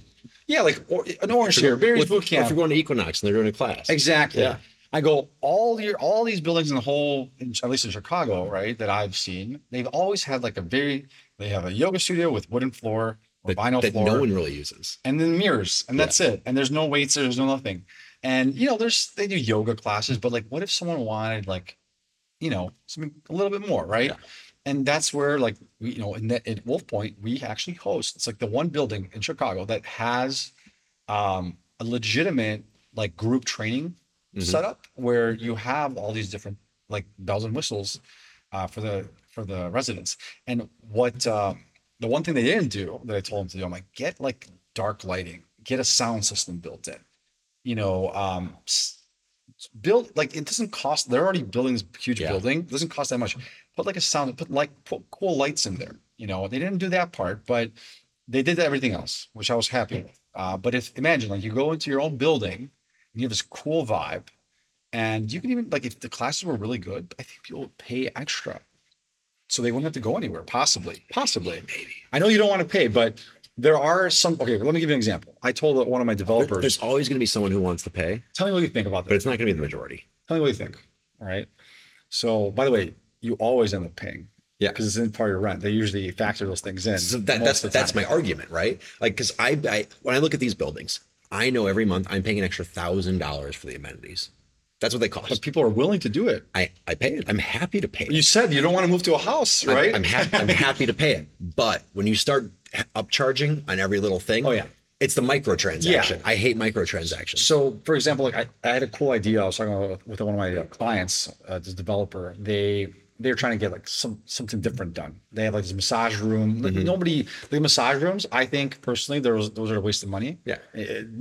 Most people, if you're gonna if have you it in have a my traveling apartment. therapist, they're No, gonna it's come gonna to be your my apartment. apartment. Yeah. Why do I want to go to your massage Nobody room? wants to go down to a massage room. So like Agreed. massage rooms, waste of money. Don't build them. I highly recommend against it. If you want it to look cool on a tour, then spend the money. Yeah. It's a good talking point. It's right? what I think it does is it elevates. It does elevate. It elevates the building. It does. It's a great talking point on a tour. Yeah. But when someone moves in and they order a massage, especially like I see the data, they book massage therapists through our app all the time.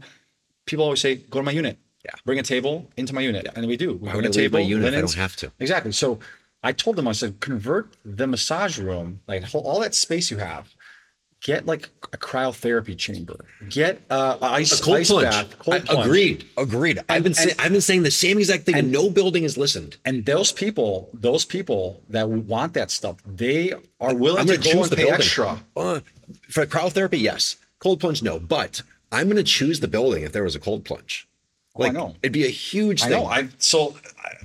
One of the new Ani buildings, they got rid of their communal sauna, a regular normal sauna, and they decided to do infrared. I was like, this is so stupid. This is so bad. You did individual little personal saunas, so one person go in there. Do you know how many people I've met in my sauna? I use my sauna almost every day. Right. I use it a lot. I've made friends there. I like it. Plus, I like a traditional sauna. I think most people do. So there's some people that like infrared, but it's not the same thing. Right. You don't get that exhaustion. Sure. Right? Yeah, it's a little different. Yeah. But all those things like infrared sauna, regular sauna, ice, cold plunge, hot plunge, Cryotherapy would be cool in the building. There's It's got a huge liability though. It's a huge tank, and you're like, it's a bomb waiting to go off. But they don't use hydrogen, so you can get an electric chamber. Really? Yes. Yeah. So Okay. you get an electric chamber, and there's a few companies that make them. But most are hydrogen, aren't they? Most, yeah, and then it wouldn't be like if you did hydrogen, it wouldn't be feasible for a developer to do. But if you did electric, It would have those to are be kind of feasible. it'd be cool to have a self-service model. Well, that's what You sign that's the what I'm waiver. getting at. So basically, you build out this cold plunge area with all these bells and whistles, and there's two ways to do it. One, you build it into the rent, or two, you have like a special area that's key fob access or phone access, Yeah. whatever. And you can only get in there if you pay extra. And I believe that there will be people that will pay extra. Yeah. I really do. And I think For cryotherapy, I agree. there's a lot of the other cool amenities I've seen are like the ski machines and Yeah. golf simulators. Everybody's seen the golf simulators. Well, you know what's funny? We're talking Ani. I pick on Ani sometimes because I think they're a great company. But for instance, they don't have one golf simulator.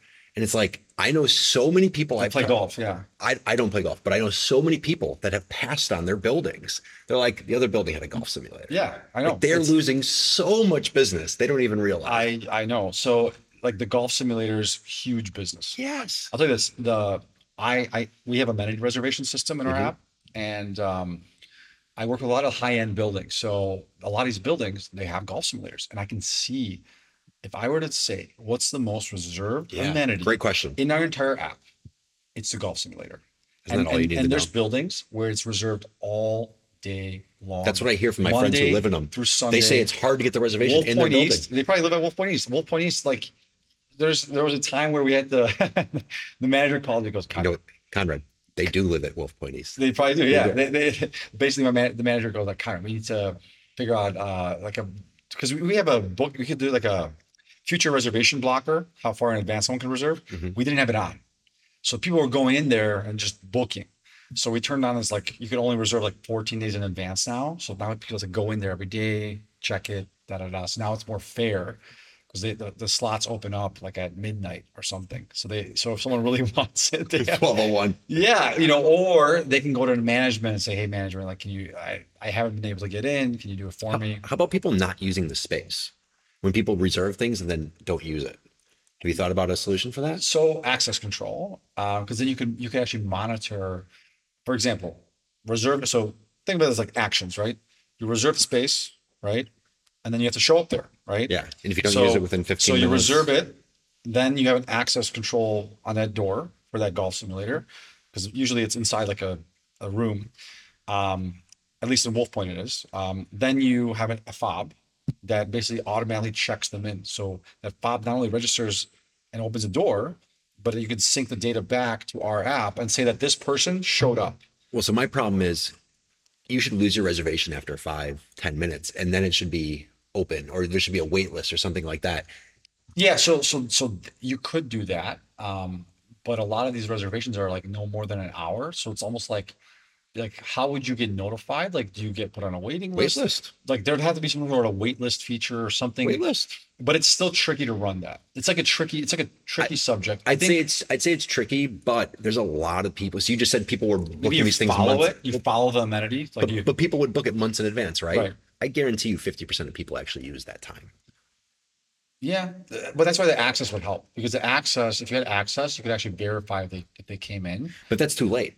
I need something in real time saying this person what missed the reservation for So the first 10 minutes. Yeah, 5-10 minutes. So if they don't show up in 5 minutes, what you can maybe do is like set up like for example, if you like let's just say you like the golf simulator, right? Yeah. For example, you could set up an option where you could follow the amenity and get real-time updates about the amenity. And essentially, so if someone does get a cancellation, you would get an alert on your phone that says like the amenity you're following just opened up and it's free for the next 45 minutes. Yes. And then someone can go in and that's take what a I'm reservation. thinking. So we could probably build it. We actually just created a new feature Camera. right here. Yeah, I know. But yeah, we do get requests for that, and I think it's tricky because like a lot of people, like, they already have plans sometimes, so there might be some people that are free. Those and people are will come assholes. down. No, it's this entitled. And so here's the problem with a lot of these buildings. And I live in one. I've lived one for a little bit now, but I get it. You deal with a lot of entitlement. People, for instance, the trash chutes down. Do you know what people do? They pile their trash by the trash. Trust me, I'm like, what? Who raised you? Take it back to your unit. Come back in 15 minutes or do it tomorrow, whatever you have to do. Who do you think is picking this up? Is someone roaming the hallways looking for your trash? And so people would do the same thing. I know people reserve things all the time. their toilet. Yes. And they make a maintenance guy. Yeah. It's ridiculous. Get a plunger. Yes. Plunger toilet. Yes. I'm just like, that's crazy. Yes. I agree with you. And so when people make reservations for things and they don't have to pay, if someone has to pay $5, guarantee they'd be there. But because there's no loss if they don't show up, they're like, maybe I'll go on 6 o'clock on a Friday.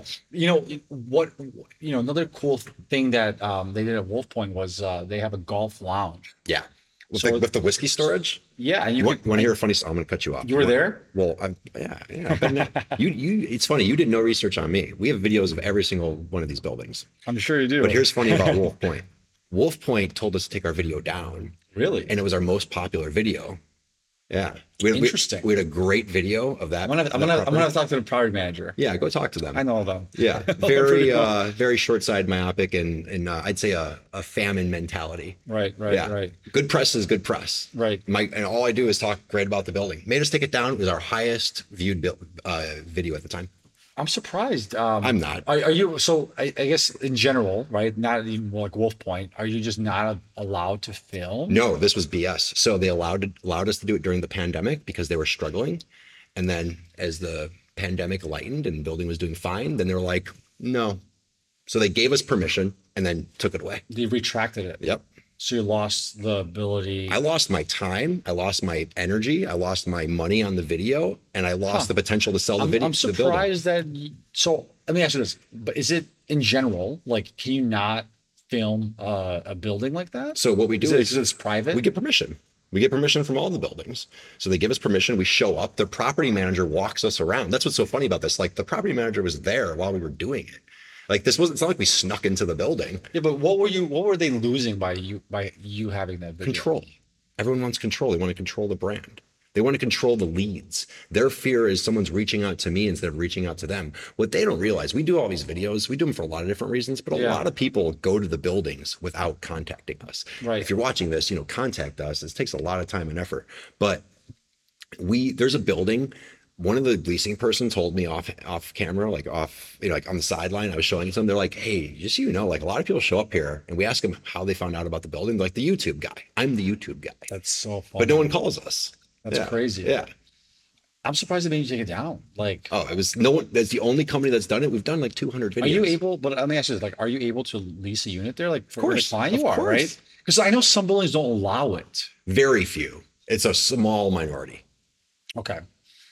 Yeah, I'm just surprised because I feel like, and those buildings only do that once they're at a very high occupancy rate. Yeah. And then they come, on their knees back to you guys, be like, oh, we're giving concessions. Here's an increased commission. Please come rent our places. But as soon as they're past like 98%, 95%, wherever they are, like, no, sorry, don't come to our buildings anymore. Interesting. I get it from a revenue perspective. See, I don't know this side as much. Yeah. So it's like what you're telling me is like interesting because I I'd imagine that, if you made a video yourself and it was you doing it and you were allowed to film, like you And it's should have the professional. right, yeah, you should have the right to keep the video on. Unless there's like some law against it that you Oh, know, he threatened me with their lawyers. Yeah. really Yeah. Oh, it was such a strong, unnecessary email. interesting. Yeah. That's crazy. Yeah, I had no idea that. Yeah. Like, I figure like if you Oh, it's filmed not it, it's not Wolf Point. It's Luxury Living who does that. okay, got So it. yeah, Wolf Point is owned by Heinz. It's owned by the Kennedys. Yeah, they have the luxury living, I think, doing their leasing. That's like one of the few buildings where Luxury Living does the whole thing. Got it. Yeah. Got it. Interesting. Yeah, I don't know how they got that, but it's good for them. Kudos. Yeah.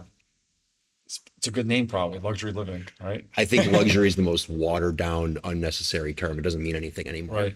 Right. Yeah, everybody uses it. Luxury living. I think it's really funny they're called luxury living because Baird & Warner has their like luxury living division. Yep. And Baird & Warner's name is this big on all their ads, and luxury living is this big. Right. So Baird & Warner is completely clueless to the fact that they're actually promoting another real estate company with every single one of their advertisements when they say luxury living on them.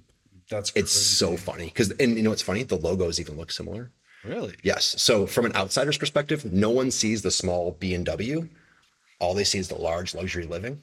Yeah, I mean, like, that's why I say like naming is important because Very like important. it's When I like your name too, what I meant to say earlier is you also didn't use the term luxury. The term luxury, the word used to mean something. It doesn't mean anything anymore. yeah, everybody says luxury. Elevated, refined. These are all great terms, all great adjectives, but luxury literally means nothing anymore. You walk into a building, it's like, here's the cheapest cabinets we can get, here's the cheapest floor, and here's our okay location. Every building that's a mid-rise, high-rise luxury. now, they're all luxury. All luxury. All of them. And they'd be so smart to use something else. So Spoke did that. Spoke, they called it, I think they like artistic or like artist building or something like Yeah. that. It appealed to those people. It my appealed to a brother, different demographic. my younger brother lives there. Does he use the studio setup they have? Yeah, It's cool. Yeah, right? they have like a whole drum set and like I'll tell you this, my brother's a good example of someone who just moved from college. He was in Champaign and he met like all his friends there. He had like I told him I always say like the best thing you could do is you move out from living with the parents, go and try shit. Yeah. And essentially, I'm like, go live in like, don't be cheap. You have a job, I know you're not making like his first job. It was like, he wasn't making that much, but he's in finance. I think he worked at Wells Fargo or something, but long story short, it's like, go work, get your job and go rent and live in a nice place. Yeah. Don't be cheap. So he went to go live at Spoke, and Spoke was a nice building. Yeah. It's different. He met some friends there, and one of them like worked at like an investment bank, and he was like a manager, like a little bit older than him, and he ended up getting a job through this guy, through a guy he met in his building that they're hanging out with. They're friends. He like 2.5 times his salary. Yeah. And I'm like, damn, you're making what?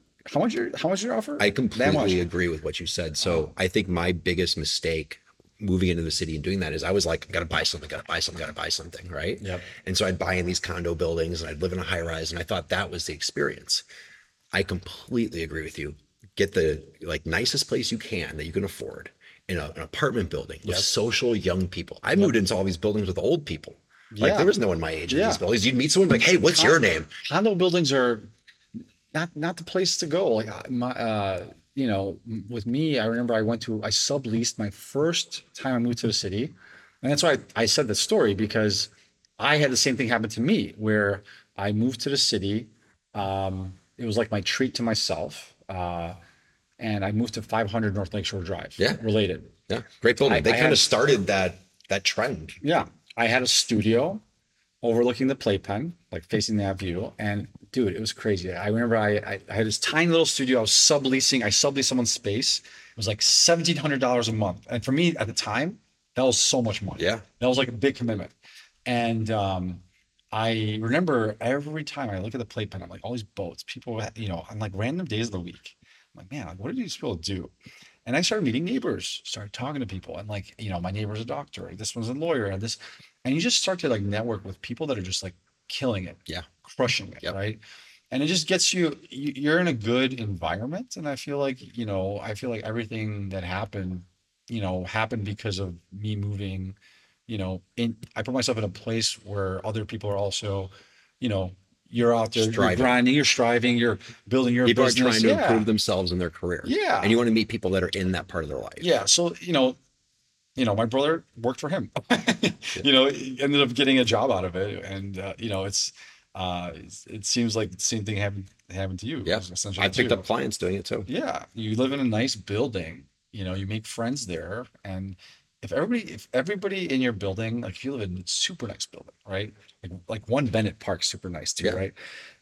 But that one's rental and condos. I don't think it's worth the money, but that's a different conversation. Well, But it's super nice. Yeah, it's super nice. I heard it was kind of built a little cheap. The walls are a little bit thin. That might be true. I think the finishes are really nice. I think the spaces are a little small. I think there's better. I just look at everything as a value. Yeah. Right. Yeah. When like here, Nima's the nicest apartment building in Chicago. Right now, I haven't been there yet. Oh, I haven't checked it they're out. not a client? No, they're not a You client. need to lock that down. I know. So that's the nicest building.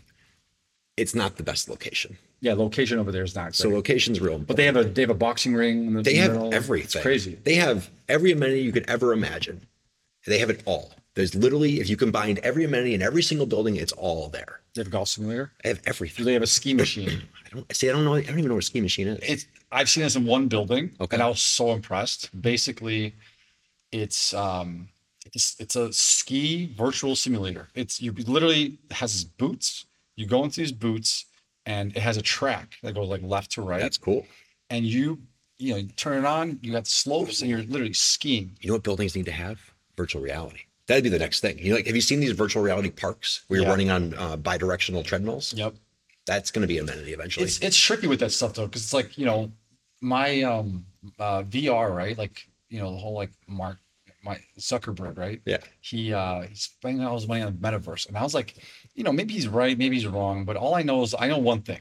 I know that most people, they're on the computer all day, right? They're in front of a screen doing something, and like for me, I would find no joy putting on like a headset. After being and working on the computer. It's not. Here's why. It's not for you. Everything moves in 10-year increments. Yeah. All they need to do is nail this down for 10 years, have it around, have it ubiquitous, have it commonplace.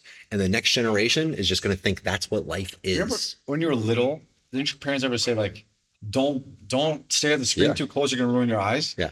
So there's how's the VR headset? So there's no research about that. Actually. Is there no research it's about complete that? BS. Okay, so we just debunked the myth right here because I always Because John says so. I always thought I'm like there's probably something to it. If No. you're looking at something super close all the time, you're gonna lose your farsightedness. I But guess. I think we're one of the last generations to really appreciate the outdoors. Yeah. I think that's really coming. I think technology always wins. It's Yep. always going to be on the forefront. We're talking about ChatGPT, all these things, like those are going to win always. They never get back. Yep. Technology never stalls. It always keeps moving going. forward. And I think whether it's the next generation or 2 generations, whatever it is, that's going to be the reality. Yeah. How old are you? I'm 36. 36. So yeah, I mean, you and I are pretty much a generation where you saw everything happen. I grew up without internet. Did you grow up without internet? Yeah, in the beginning there was no internet. Like Okay. when I remember I had like the modem that was like, Yeah, and it was like making all these noises, and I remember there was no phones. Yeah. It was all like I had to memorize people's phone numbers. Yeah. Yep. So I had the same thing. So like I think like when they created the internet, that was like the biggest revolution. I think I'm curious what's gonna happen with AI, but I don't think it's gonna be as big as internet. I do. You think so? I absolutely do. Because it's going to create a new internet. It's going to create a new connection. It's going to take away so many jobs. It's going to really transform how our whole Taking world jobs performs. away, 100%. Yeah, but that's going to change. Like what I mean is that's going to change the landscape of how we view the world and Right. how we navigate the world. Right. And we talk about universal basic income and all these different concepts. AI is going to force that type of idea. Oh yeah. Like especially when Elon Musk starts making robots, Yeah. humanoid robots, Yeah. and robo taxis, like the Uber drivers, they gotta get worried. You want my opinion? Well, so Uber drivers, it's so many businesses are built on the back of other people, right? Uber's plan from day one was to have self-driving cars. I guarantee it. And they're like, okay, we're going to have a workforce, and then we're going to get rid of them like that. Yeah. Travis Kalanick, that guy didn't care about any person. I'm sure. They're still. I think that's still their plan. Of course, that's still their plan. That's why they're not profitable. They've been investing in that since day one. So if you do that, all cars have to be like that, which I'm for. And I think driving is going to be like a sport. Right. You're going to go to a track and drive vehicles, and that's going to be the fun. Because who wants to drive? I've been sitting in the back of Ubers for 8 or 9 years. It's comfy. You could do work. You can call people. You can be productive. Plus, you think the person is safer than the robot? I'll take the robot 10 times out of 10. Not yet, though. I think we're there, but you have to take driving away from everyone.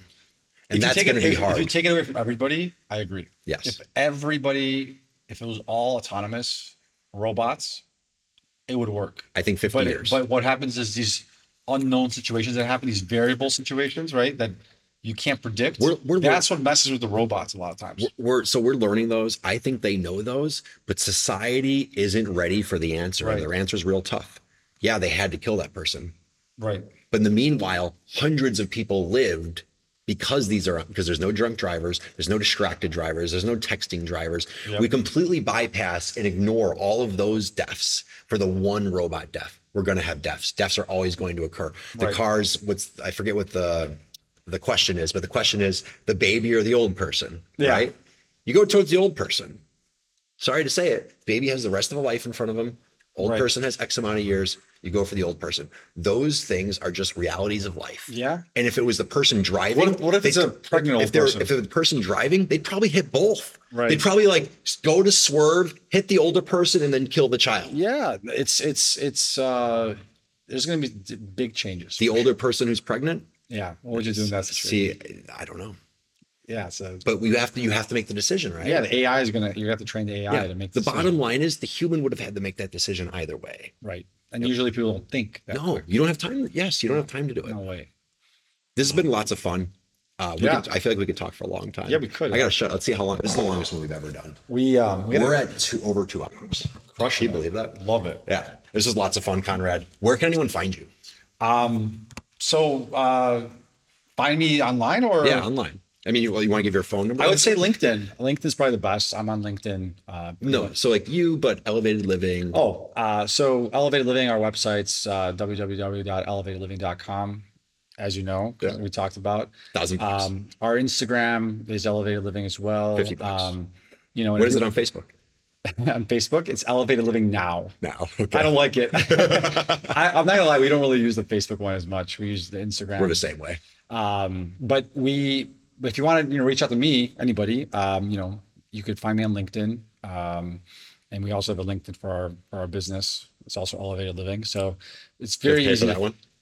No, that one I actually got. Good. LinkedIn was behind. Yes. Nobody was really creating pages there, so I didn't have to fight anybody for it. Can you believe they paid $25 billion for that? For LinkedIn? It's like the most spammy place in the world now. Now there's a lot of more influencers happening, and I'm not gonna lie. Here's the thing. I'm trying. I think I told you, trying to do the podcast thing. Yeah. And it's one of those things where it's tough to get started because it is a lot of work. But it's one of those things where LinkedIn is really good for my business. I feel 100%. There's a lot of business to business. There's a lot of influencers now in property management. They're trying to people trying to what do you call it? Even if a property management company, they're trying to elevate themselves to a developer or an owner, and they're trying to win their business. So they're doing all these things on LinkedIn and posting about how their culture and their employees and all this. They're virtue signaling. And here's the thing, I love it. It's one of those things where it's good for you. But do you and you can't be really honest, but that stuff comes off as so fake. When I see a company trying to be on every current trend or this is happening, if they're overdoing it, I guess it depends on what they're overdoing it, right? If they're overdoing it and they're being fake about it, it seems so trite and insincere. But there's some there's some people that actually they talk about there's some, I would call them influencers, that talk about actual problems in the industry. Where I do follow some of these people, they have their own Substack and they write articles. Property managers do their own Substack. Developers, ownership, prop tech consultants. Okay. I follow a few people and they have good content, and so it's kind of it's like a podcast. If someone has good content, you want to listen, you want to learn about what they did, how they did it. Like one of my favorite podcasts is like How I Built This. Yeah. I love it. Like, great. because you hear about like how they started, how, so it's the same thing. Like there's a lot of people out there that are doing good content, but there's also like a lot of like, there is a lot of like this fluff happening. But ultimately I think it's, all press is good press in a sense, right? Like whether it's Tell that's a Bud Light right a now. little bit of fluff. Yeah, not that. You need a little fluff sometimes, right? Yeah. Thanks so much for doing this. Yeah, Really of course, appreciate man. it. Appreciate it. Absolutely.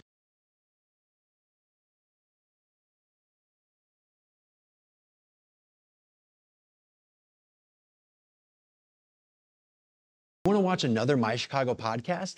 Click here. If you want to see exceptional Chicago properties, click here. Thanks for watching.